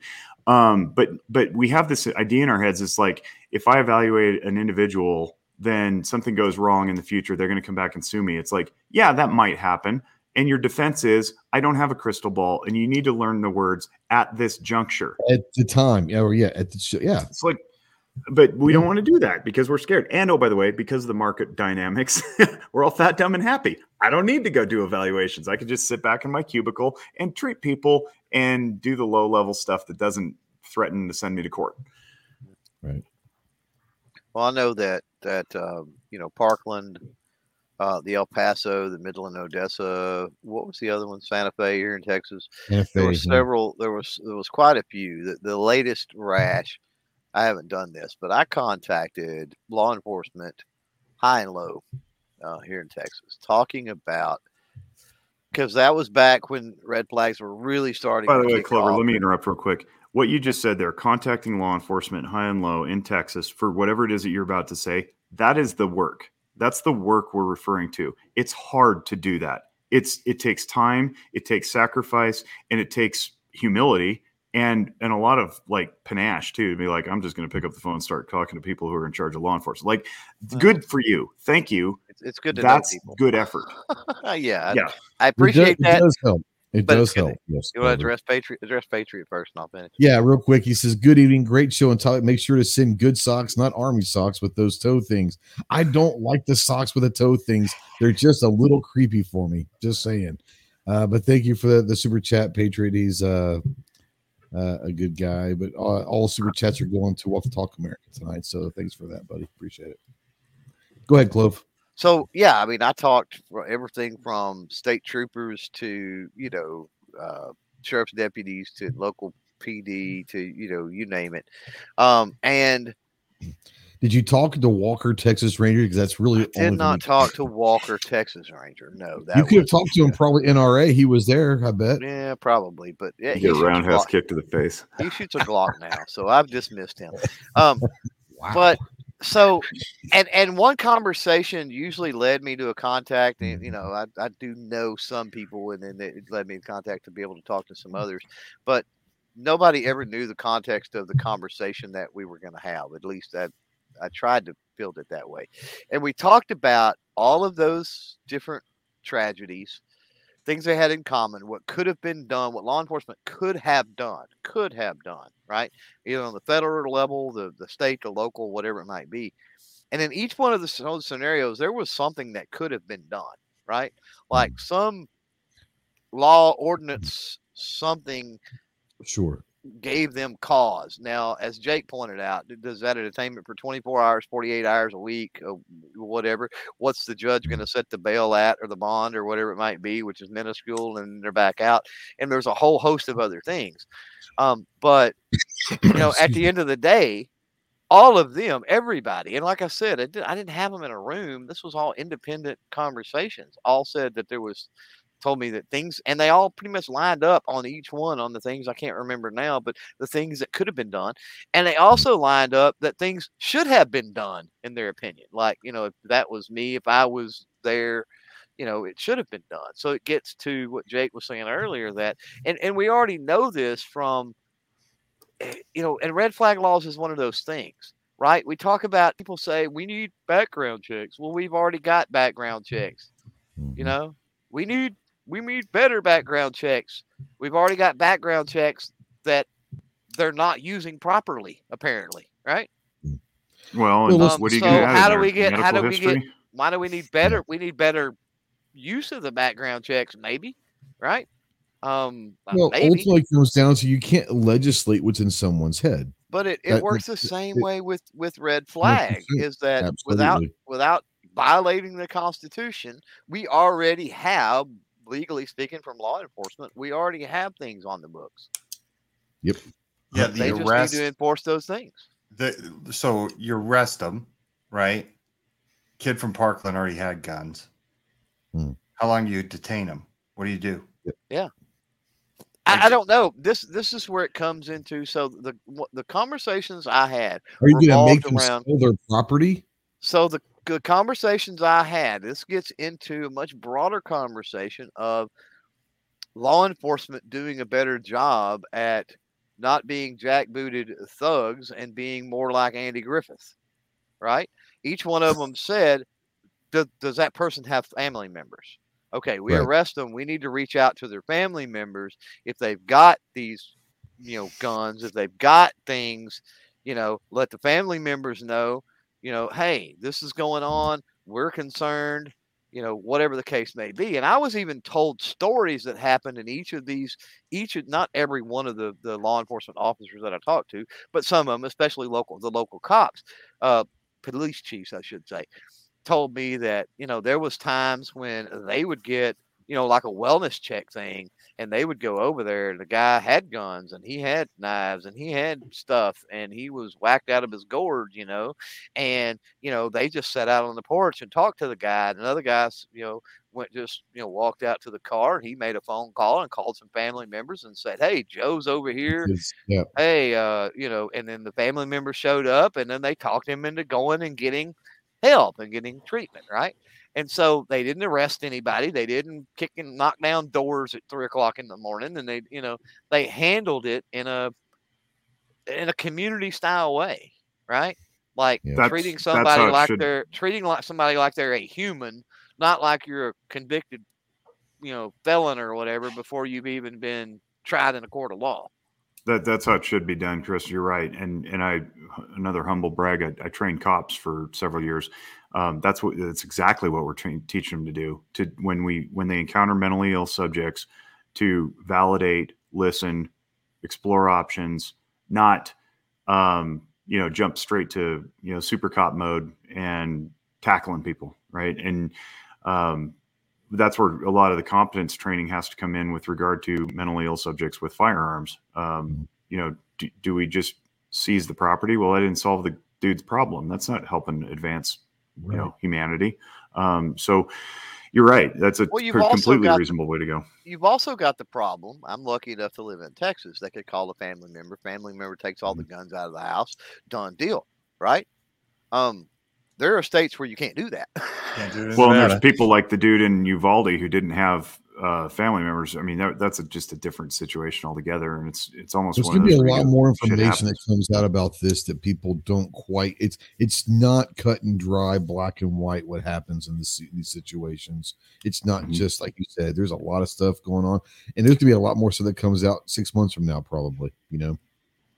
Yeah, and you got to remember, too, what's going through the supervisor's heads, too, the sergeant or the lieutenant on scene who's making the call to sit with the guy and talk to him or red flag him, right? Their political proclivities, their appetite for litigation one way or another. If they sit with the guy, talk with him, family members come over, and again, I come from a family full of cops. I've been around it my whole life. Then he gets his treatment, or maybe he doesn't, because 24 hours later, he gets some good sleep and is like, no, I'm good now. Doesn't qualify. Hospital doesn't, any number of things. And then 2 days later, he does his heinous deed, whether it's self-inflicted or inflicted upon others. And it comes back, goes, why did you do what you did? And it works the other way too. Let's take his guns and lock him in the hospital for 3 days. And then the dude comes out and goes, you violated my rights. So which ledge do you want to stand on is what it comes down to. And I do this with my clinicians when I train them, the students and the interns. I say, you're always going to be standing on a ledge. Make sure you can articulate why you're standing on it. Just pick one, but make sure you can articulate it. That's your defense in court. You say, I did it because of these reasons, and here's my intentionality. People just aren't comfortable doing that. I like that. And that's not just in court, but in life in general. Whatever you choose to stand for in life, stand for it. The best that you can do to stand for whatever it is that you're passionate about.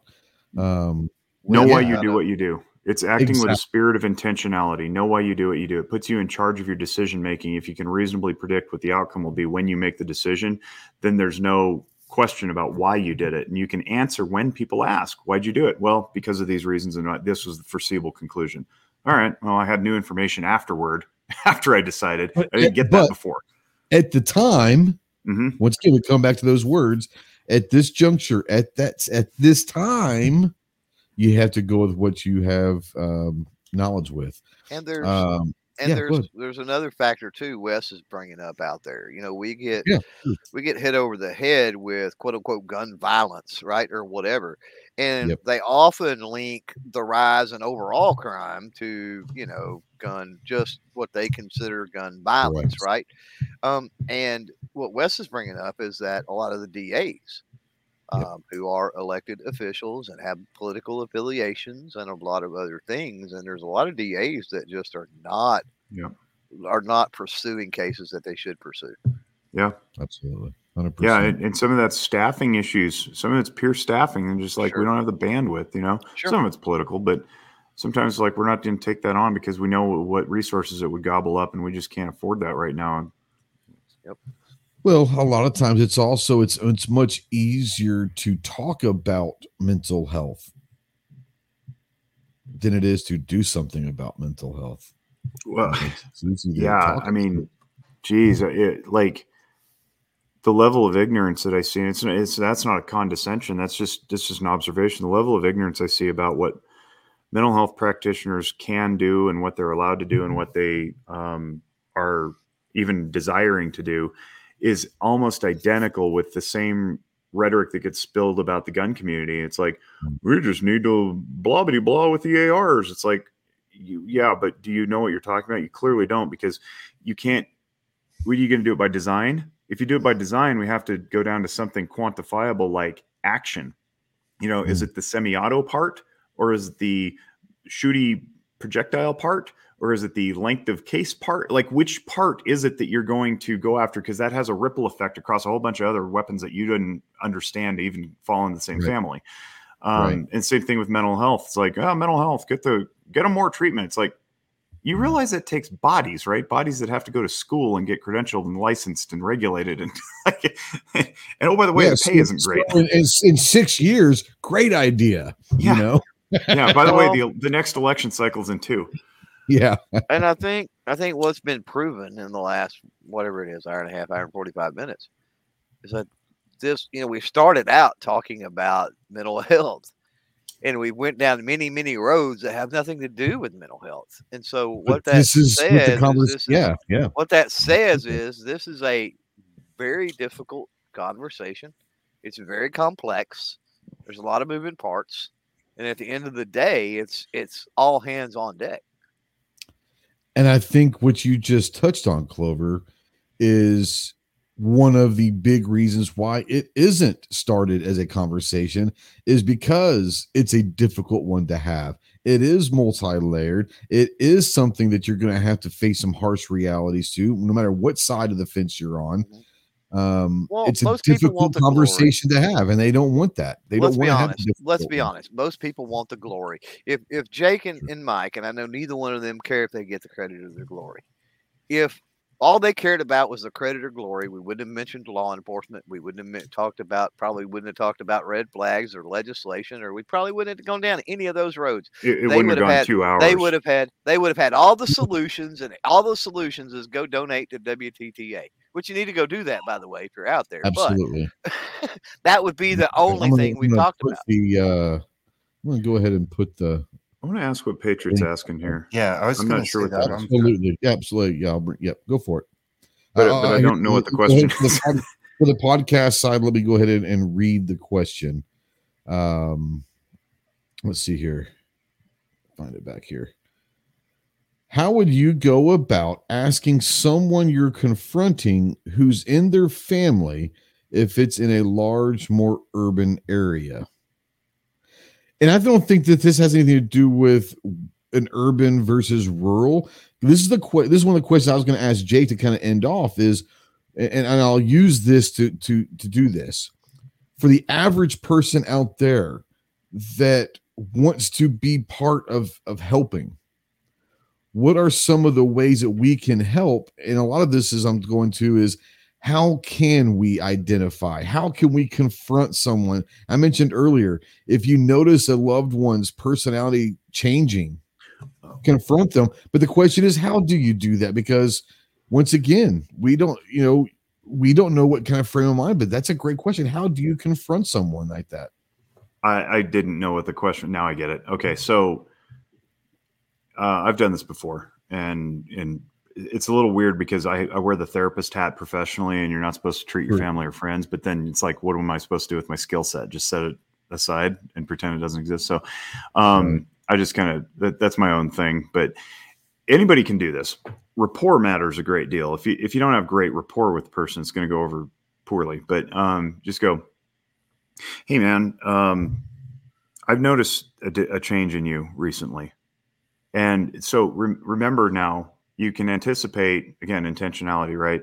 You can anticipate your heart in your throat. Your stomach's going to be full of butterflies because you're going to be talking about something very vulnerable and very intimate. And that is the person's psychological well-being. But here's how you insulate yourself. You stick to observations. You don't try to reach for conclusions. So you say, I've just noticed that you're not responding to texts like you used to. Yep. Right. And you go, or you say, hey, the last couple of times we picked our kids up from school, you seem a little distracted. Everything okay? And maybe you just stop with distracted and you don't ask everything okay, because that leads them to, yeah, fine, man. But if you have good rapport and you present that confrontation out of love and compassion and concern, like not because you want to like beat them about the head and shoulders with it, you say, hey, looks like you've been a little distracted lately. Care to talk about that?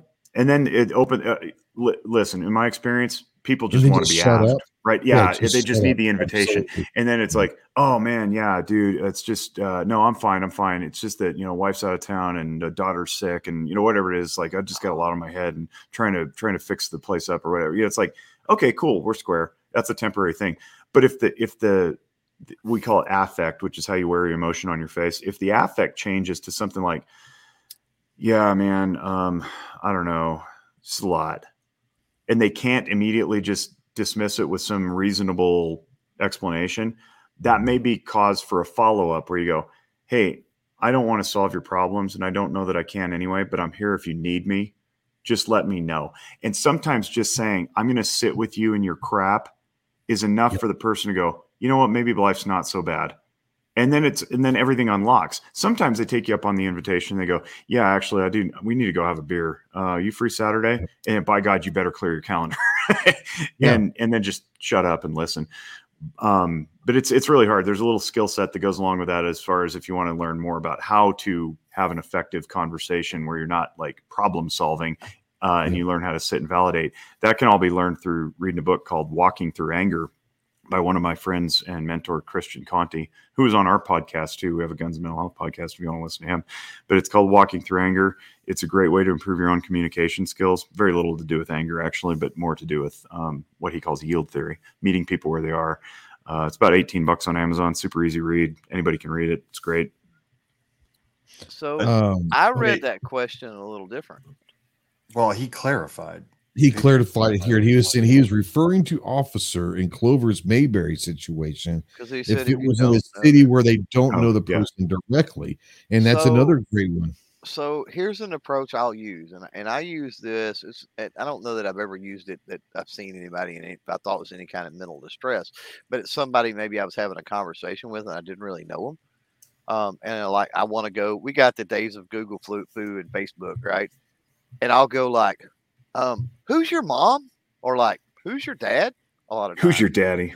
Yeah. Who's your daddy? I don't say that. But you get what I'm saying, right? I'll ask about a parent or like a parent or a grandparent or something, right?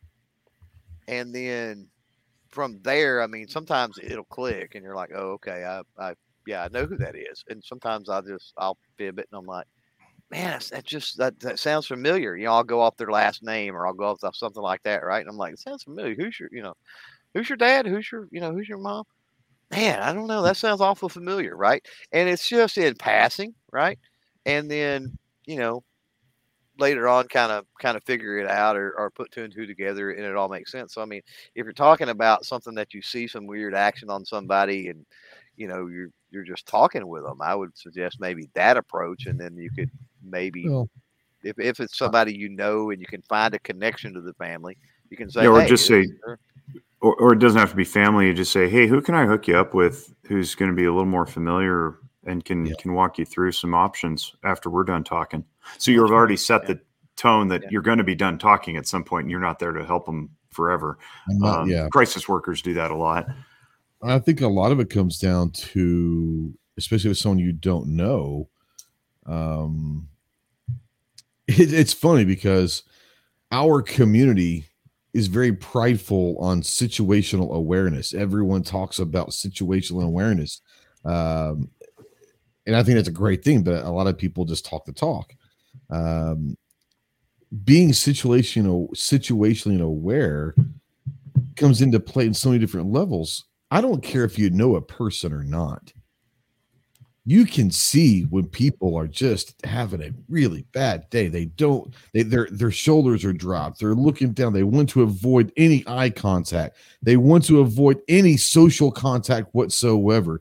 They're sitting off by themselves and don't even want to be included in a group of any. There's different things that you can identify, whether you know someone or not, that is at least saying that guy's struggling with something. And it might be his girlfriend broke up with him that morning, or he just got fired.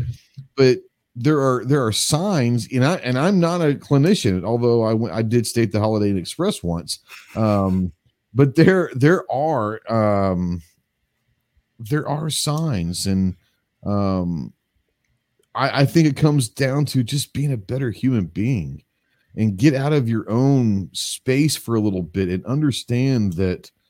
Just observe. You want to talk about being situation aware. That's not just for threats and when you can draw your gun. That's being situation aware is, dude, that dude looks like he's having a rough day.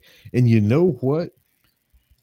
Sometimes the greatest thing that could happen to someone is saying hello with a smile on your face.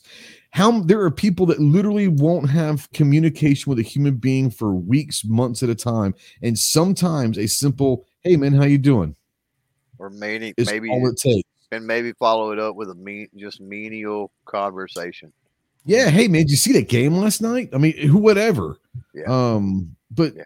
A simple human interaction wouldn't work for me because I didn't see the game last night. Yeah, well, no, but I hear you. Ghost, what you're talking about is exactly what Kevin Hines says, right? Everybody, I mean, most people know the Kevin Hines story. If you don't look it up, it's pretty fascinating. But there's a point where he was talking about, because he jumped off the Golden Gate Bridge, and he said he had made a decision that he was going to jump unless somebody asked, "Are you okay?" Like in his head, he was like, if somebody says, "How are you okay, man? You know, how are you doing?" And he was like, it didn't happen. And he's like, as a matter of fact, he's like, I was out of it. And people were like, dude, are you getting off the bus? Like the bus driver said that to him. Yeah. And that always stuck with me because I was like, damn, like that was real simple the way he put it. Like, don't underestimate, like, hey man, you good? Like, you having a good day? You know, just a simple, like, someone actually taking a vested interest in asking you're good. A common stranger that you don't know from Adam. Hey man, how you doing? Everything okay with you? Hey, have a good day. Whatever it is. I mean, that is something, talking to people, and I'm not putting out there because Jay can correct me if I'm wrong, but my experiences in talking to people a lot is they feel like they're alone.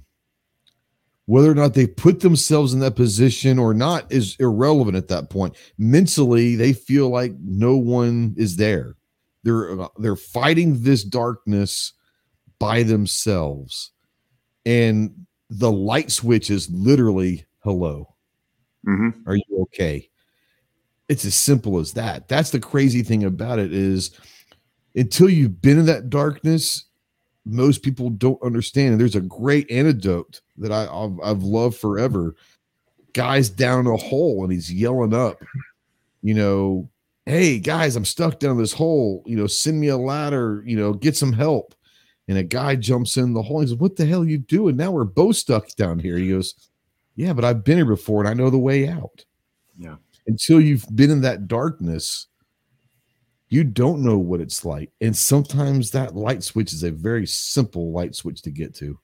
A text message.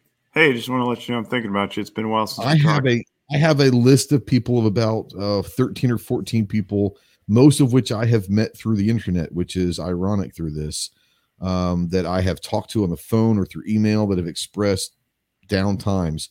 And every month I send a text message to every single one and say, hey, bro, just checking in. How's everything going? Mm-hmm. Great, man. How about you? Hey, I'm great, man. Let me know if you need anything. I'm always here. And it's one of those things where I think more people can do that. As simple as that is, like you said, a text message, an email. You don't even have to do, like you said, if being face to face, having a conversation is not your gig. Yeah. Email, text message, whatever it is. It's crazy. So I'm going to start out this. It's been 2 hours. Jake, we kind of started this a little bit, but just in generalities, if someone knows a clinician, knows a therapist, knows even an MD, whatever it is, but someone that wants, even if they don't know one, but if they want to help push it forward on the clinical, on the medical side of this, are there things that they can do to point? They might know, like my doctor, my family doctor is, most of the time when I go in there, half our conversations guns. Is there something that I can do and say, hey, if you're interested about being a pro-gun doctor, have you ever thought about doing this? I don't know. Is there something out there like that? I think that's a great way to do it. And I would encourage them to take our class. We have 3-part course. 2 parts are available for free on the website. They're 3 hours a piece. They're usually good for continuing education credits wherever you are. And even if not, it's just cool because you learn what we're about and you learn our lingo and you learn that we're about changing vocabulary away from like safe storage to responsible storage and what that means. And like, you get the drift, right? Invite your doc or your clinic, whoever it is, could be your neighbor who just happens to work as a dentist or whatever. Invite them to take that training. And then they'll get a certificate out of that they can put somewhere. And we'll give them a digital badge if they want to put it on their email signature. They all love putting stuff on walls, don't they? And it'll say, Walk the Talk America level 1 certificate or whatever. And then if nothing else, it's a conversation starter for somebody who's staring at the wall being like, what's that about? I can say, it's this Guns and Mental Health organization that, I support. That's all we really need is like just sign on and say that you're a part of it. And then we can start to build our database, which would be really cool. And I think it'll snowball from there. And they can get wristbands and have them on the counter at their practice. They can get our Guns and Mental Health podcast stickers and throw them out there because it says it's a big giant Guns and Mental Health WTTA podcast. It's like people look at it like, what is this? Flyers, they can have flyers that say mental health. It's okay to talk about it. With, it says, as firearms owners, we are often, hesitant to seek care or whatever, but we need to. They can have the passive invitation sitting on their desk or their reception area. So yeah, that's what I would invite people to do. If you know these folks, specifically ask them, hey, I know this great organization. I mean, we are a great organization. I know this great organization called Walk the Talk America. They do guns and mental health. But it's not just for mental health. It's for anybody who's practicing in the profession of medicine. Like, would you be interested in doing this? And at bare minimum, just give them the website and be like, hey, check it out. There's lots of resources and you can take their course or get their wristbands or whatever. They give free and anonymous mental health screenings. Who doesn't like free and anonymous? So just start the conversation. I invite everybody to listen. And if you want to do that, just be bold. Like as bold as we were talking about checking in on your friends, make the purposeful invitation to ask your colleagues, your counterparts, your friends and family to check us out and be a part of it. Yeah, G23 says, does WTTA have swag that people can buy? Because we're a 501c3, we have swag that we could give away with a donation. And if you want one, I don't know how many of these bad boys I have that I'm more than welcome to send to anybody that wants one. I'll tell you the cool thing that we've started doing, and this was a Pincus thing too that I picked up on. I've been doing a lot lately. I carry a bunch of these in my truck, and it's not to give them away; it's to give this one away. So so I'll see like all over Reno, there's people who wear 9-line gear and veteran stuff, and I'll just, if we're at the pump, this happens at the pump at Costco for whatever reason all the time, and I'll see somebody's window stickers and be like, hey, see your stickers. I'm part of a guns and mental health organization. I'm a firearms owning practitioner, and we're a suicide prevention. I'll take the wristband off and be like, we're suicide prevention at our core, but I think you'd enjoy checking it out. Here you go. Take my wristband. It leads to a free and anonymous mental health screening. And they're like, oh my God, really? Yeah, man. We're totally 2A, no restrictions. We just want to join the two cultures. And they're like, thanks. This means a lot. Every single time. I've done it. I don't know. I've done it in the airport. I've done it in the middle of the grocery store, out wherever. Like, I've probably done it 10 or 12 times now. And it's the most rewarding feeling ever, because the wristband is like, wow, you gave me the wristband off your arm. That's so cool. And then they go check out the website, and who knows what happens from there. But at least I made a connection, and it's like a little spark of hope. And you know damn well that if they're a veteran and they have veteran shit all over their car, they have experienced death with a firearm, because that's just the way it goes. So it means something. It really does. I don't want anyone to ever let Rob know that I said this, because God knows he needs a bigger head, but that's a phenomenal idea. Yeah, he was just saying it off. Like I was like, I was breaking his balls over it. I was like, where's your wristband? He's like, oh, I gave it to somebody on the plane. I was like, what? That's brilliant. You can always get another wristband. Of course, give it away. How stupid. So yeah, phenomenal idea. I carry extras in my pocket just so I can't give them away. Just saying. Next to the gummy worms that are all nice and warm. Oh man, that's me. Jelly beans. I like the gummy bears. Jelly beans. He's a jelly bean guy. I'm a gummy bear guy. Good Lord. Yeah. He's one of those weird ones that goes and gets like 5 pounds of jelly beans of like assorted flavors. Oh God, all the gourmet. Yeah, some of that shit is nasty, bro. 3 pounds. I only got 3 pounds for SHOT Show.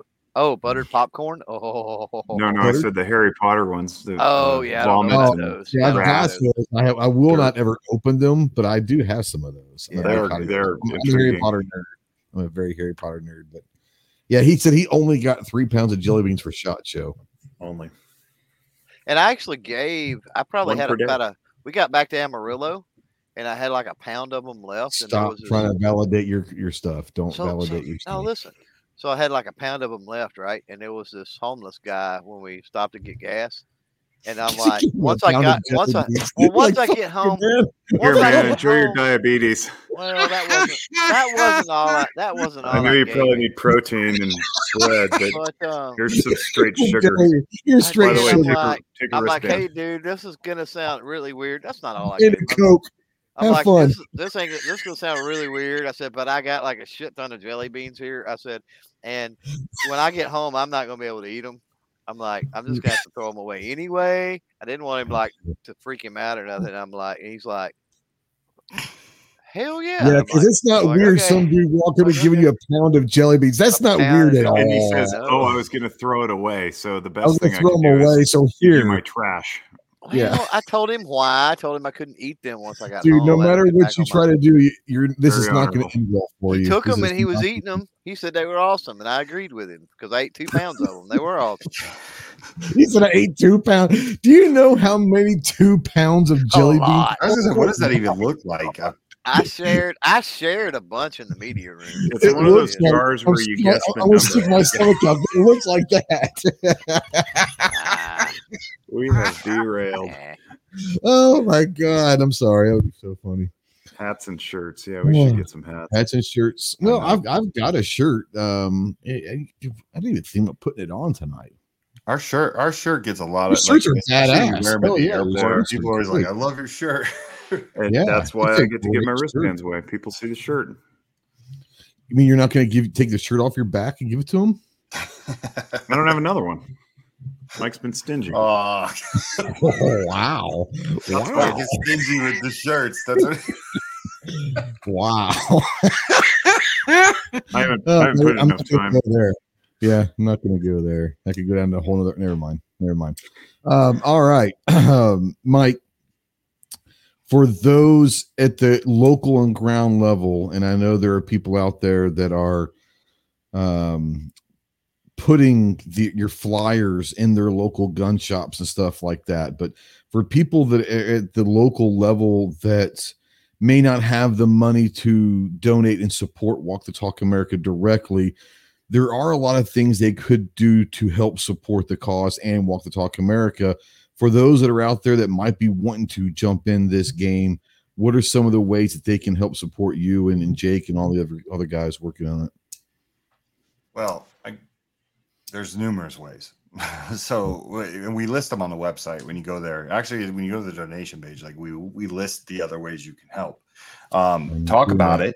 You know, once again, anytime you can share a post or anything like that, those little billboards going out there into social media land, you know,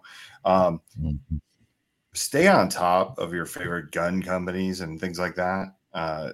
You know, send them messages. Maybe it will help, you know, just, hey, you should get behind this organization. I think that's a big one. You know, however, if you have an idea, come at it to us, right? Like we're open ears when it comes to that.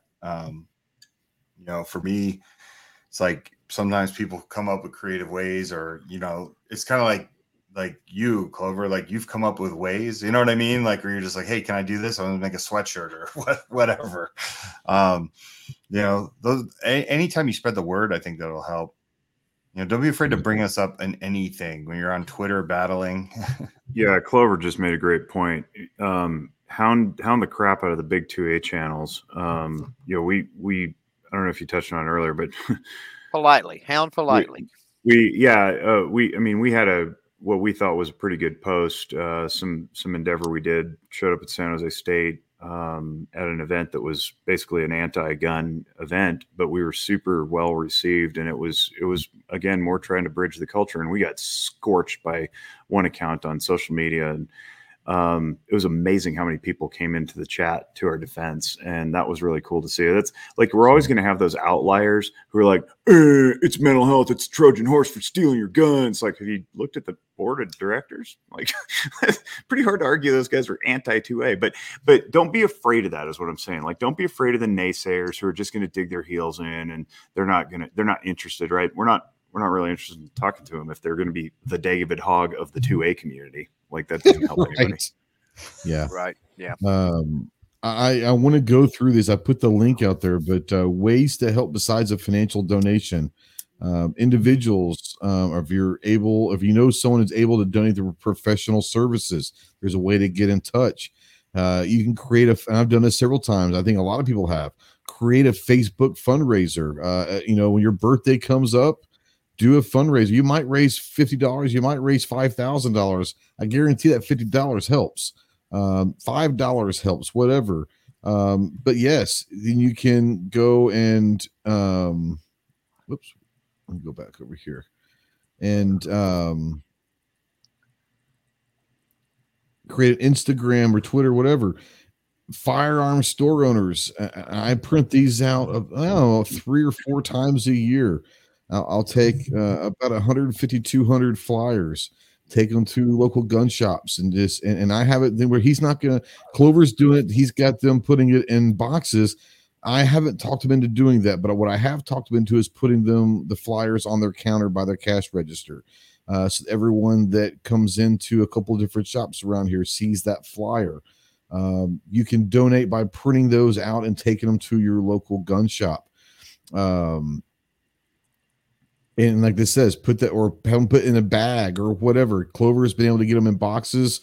If there is a box, if there is a box, yeah.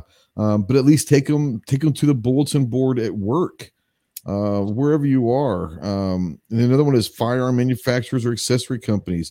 Add the WTTA mental health flyer to your box or packaging. I would even say accessories and ammo for sure. You didn't have to do that. Just adding the link to your website could be huge. So when I talked about hounding the big 2A, channels and stuff, same thing goes for the firearm and accessory people that you deal with. Most of the time, you've got a comment section when you make a purchase and all of that stuff. And just put in there, I'd like to see you support WTTA or Walk the Talk America. I'd spell it out, or something, right? If you know people that work for it, maybe say, for those companies, maybe say something to them. Who knows? I mean, 1 or 2 here and there, it makes a difference. And there's a zillion ammo companies shipping a zillion bullets every day with, cardboard boxes that they throw stuff into that advertise other brands that they sell at their company. It'd be cool just to throw our logo on one of those flyers or our flyer itself into that box. That'd be neat. If I open up something from, some place I got on AmmoSeek that just came in my mail, I'm like, oh, cool. Free anonymous mental health screening. That's different. Yep.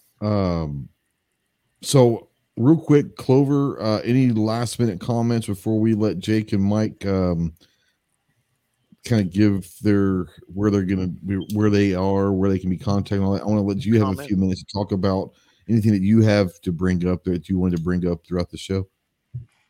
No, I think we covered it. I mean, obviously not A to Z. There's so much to cover, but we covered a lot of it. You're never going to cover it all. Absolutely. Yeah, I think I'm good. Okay. Jake, what I want to do is give you a few minutes first to tell people where they can find you, any projects you personally, whether it's with Zephyr or with WTTA or whatever it is that you have going on that you might want people to be aware of, or projects and all that. While you're doing that, I'm going to be putting out links and all that as well. But yeah, Jake, I want to give you a few minutes to talk about anything you've got going on you want to get out to the public. Really it's this. I'm going to drop in here the book link for Walking Through Anger, because I think it's an amazing book. Watch my emotional functioning videos. I sit there and teach. There's 10 core emotions. There's 9 videos, because one's an intro, and then 2 of the videos I do 2 emotions at a time. But I think it's just a great way to learn how your brain works, and you can share that. It's totally age appropriate, family friendly. Like, sit down, watch it with your kids, your spouse. It'll improve your communication. I guarantee it. I'm on Twitter. I'm pretty active on Twitter at Jake Wisk, JakeWisk. It's just me. It's actually right now it's our mental health our Guns Mental Health podcast avatar. But I'm Jake Wiskerson. G23, I saw you want to get me on a podcast. I don't know who you are, or do I know who you are? And I just didn't know it, but you can reach me. Jake at Zephyr. He's up in he's a good dude. He's up in the Pacific Northwest region of the country, and does a pretty good podcast on he does his MIG one on the weekends. I'm sure he can fit your schedule, whatever you want. And if you need to, I can introduce you to him if you'd like. Yeah, that'd be great. Yeah, connect us over email. I mean, I'm accessible. My work email is jake@zephyrwellness.org. If people want to reach out, I don't hide that or anything. So people contact you through Instagram or Twitter through DMs. Is that something you? Yeah, through Twitter. My Instagram's private. I'm not really on there much anymore these days. It's just gotten too busy. But Twitter for sure. And just disclaimer: I'm not gonna treat you because my bandwidth is limited.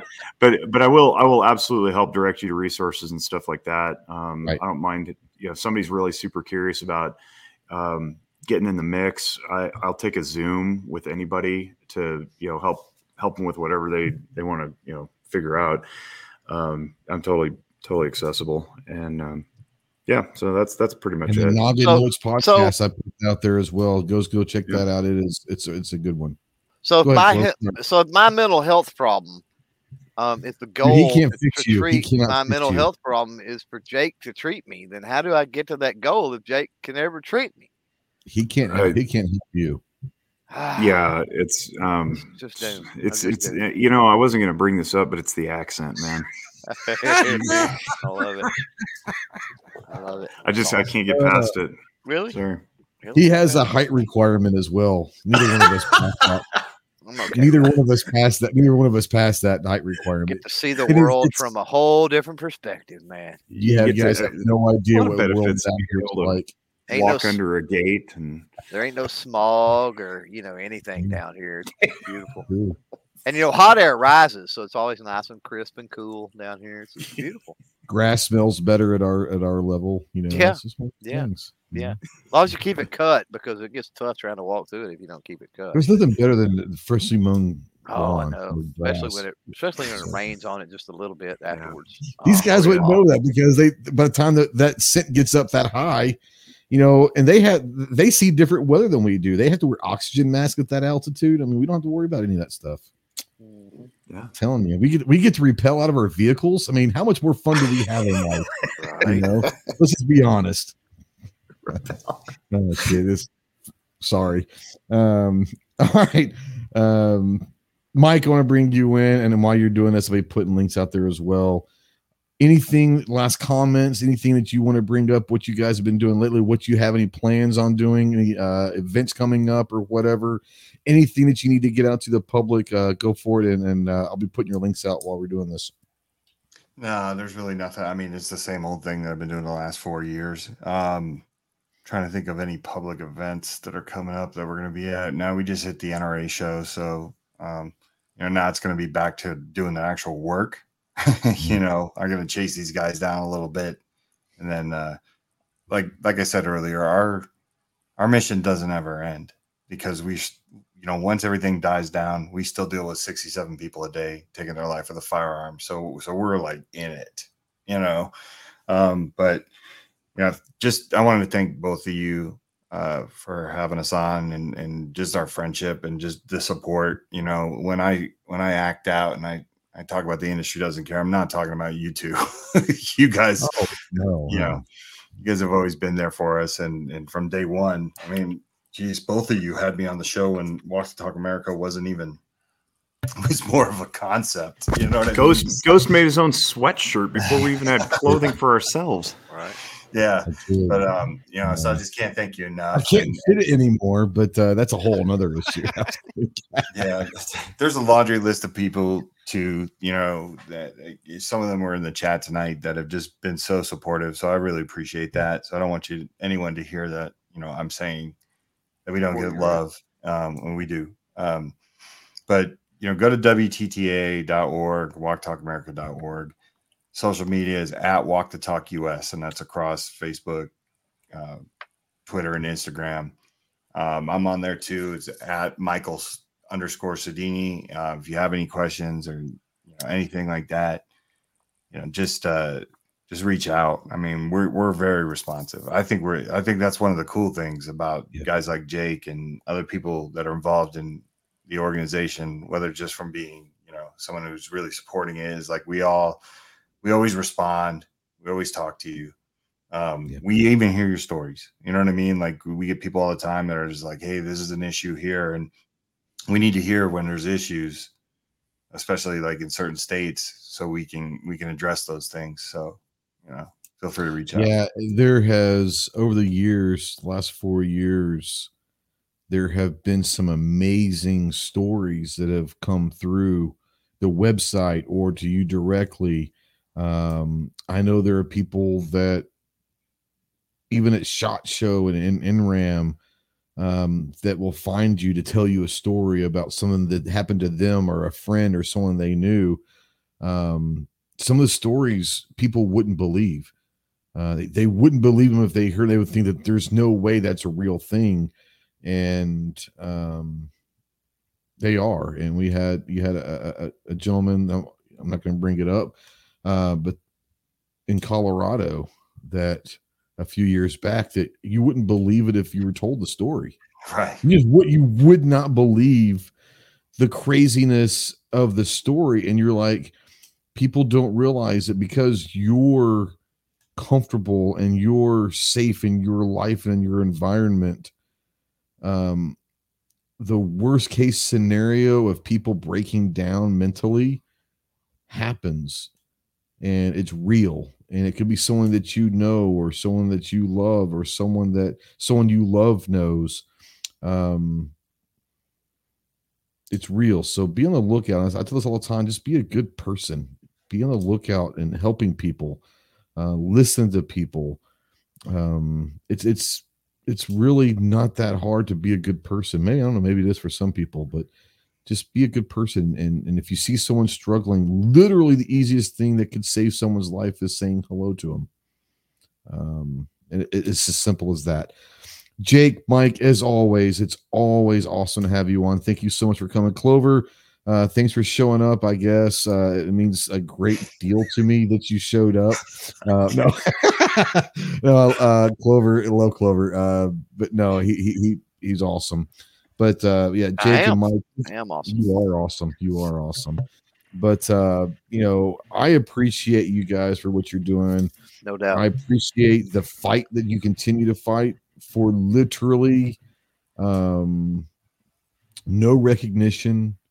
And if you think that a 501c is a profitable engagement into life, think again. They do only if you're the Red Cross or Susan G. Komen, I think. I think United Way makes a little bit of money. That's true too. Yeah, a little bit.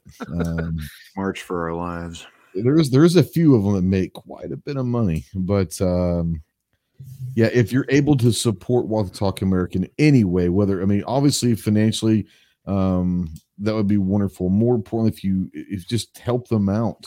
Visit their website. There are a lot of resources on the website that you could share. Duncan. What's that? Duncan just made an appearance. Duncan Hi, Fife. Yeah. Man, it's been a while since I've seen Duncan. Yeah. Thanks, but what's that? I said, thanks, yo. Yeah, but thank you so much for all that you guys are doing. And thank you everyone out there that donated tonight. I will make sure that Mike gets those funds. More importantly, like I said, just be out there, be aware, and understand that just because you're having a great day doesn't mean that everyone is. And don't judge people for it. And this is something that I learned a long time ago. And I don't remember who it was that told me, but something I'll always keep is don't ever judge someone off their worst day. Don't ever judge someone off their worst day because you don't know what day that is for them. If you see someone that's having a bad day, don't judge because you could be in that same hole tomorrow and you don't want people judging you. So be a good person. Listen to people, have a conversation, say hello. More importantly, just be a good person. So thank you guys for watching. Thanks, Jake and Mike. Appreciate you guys.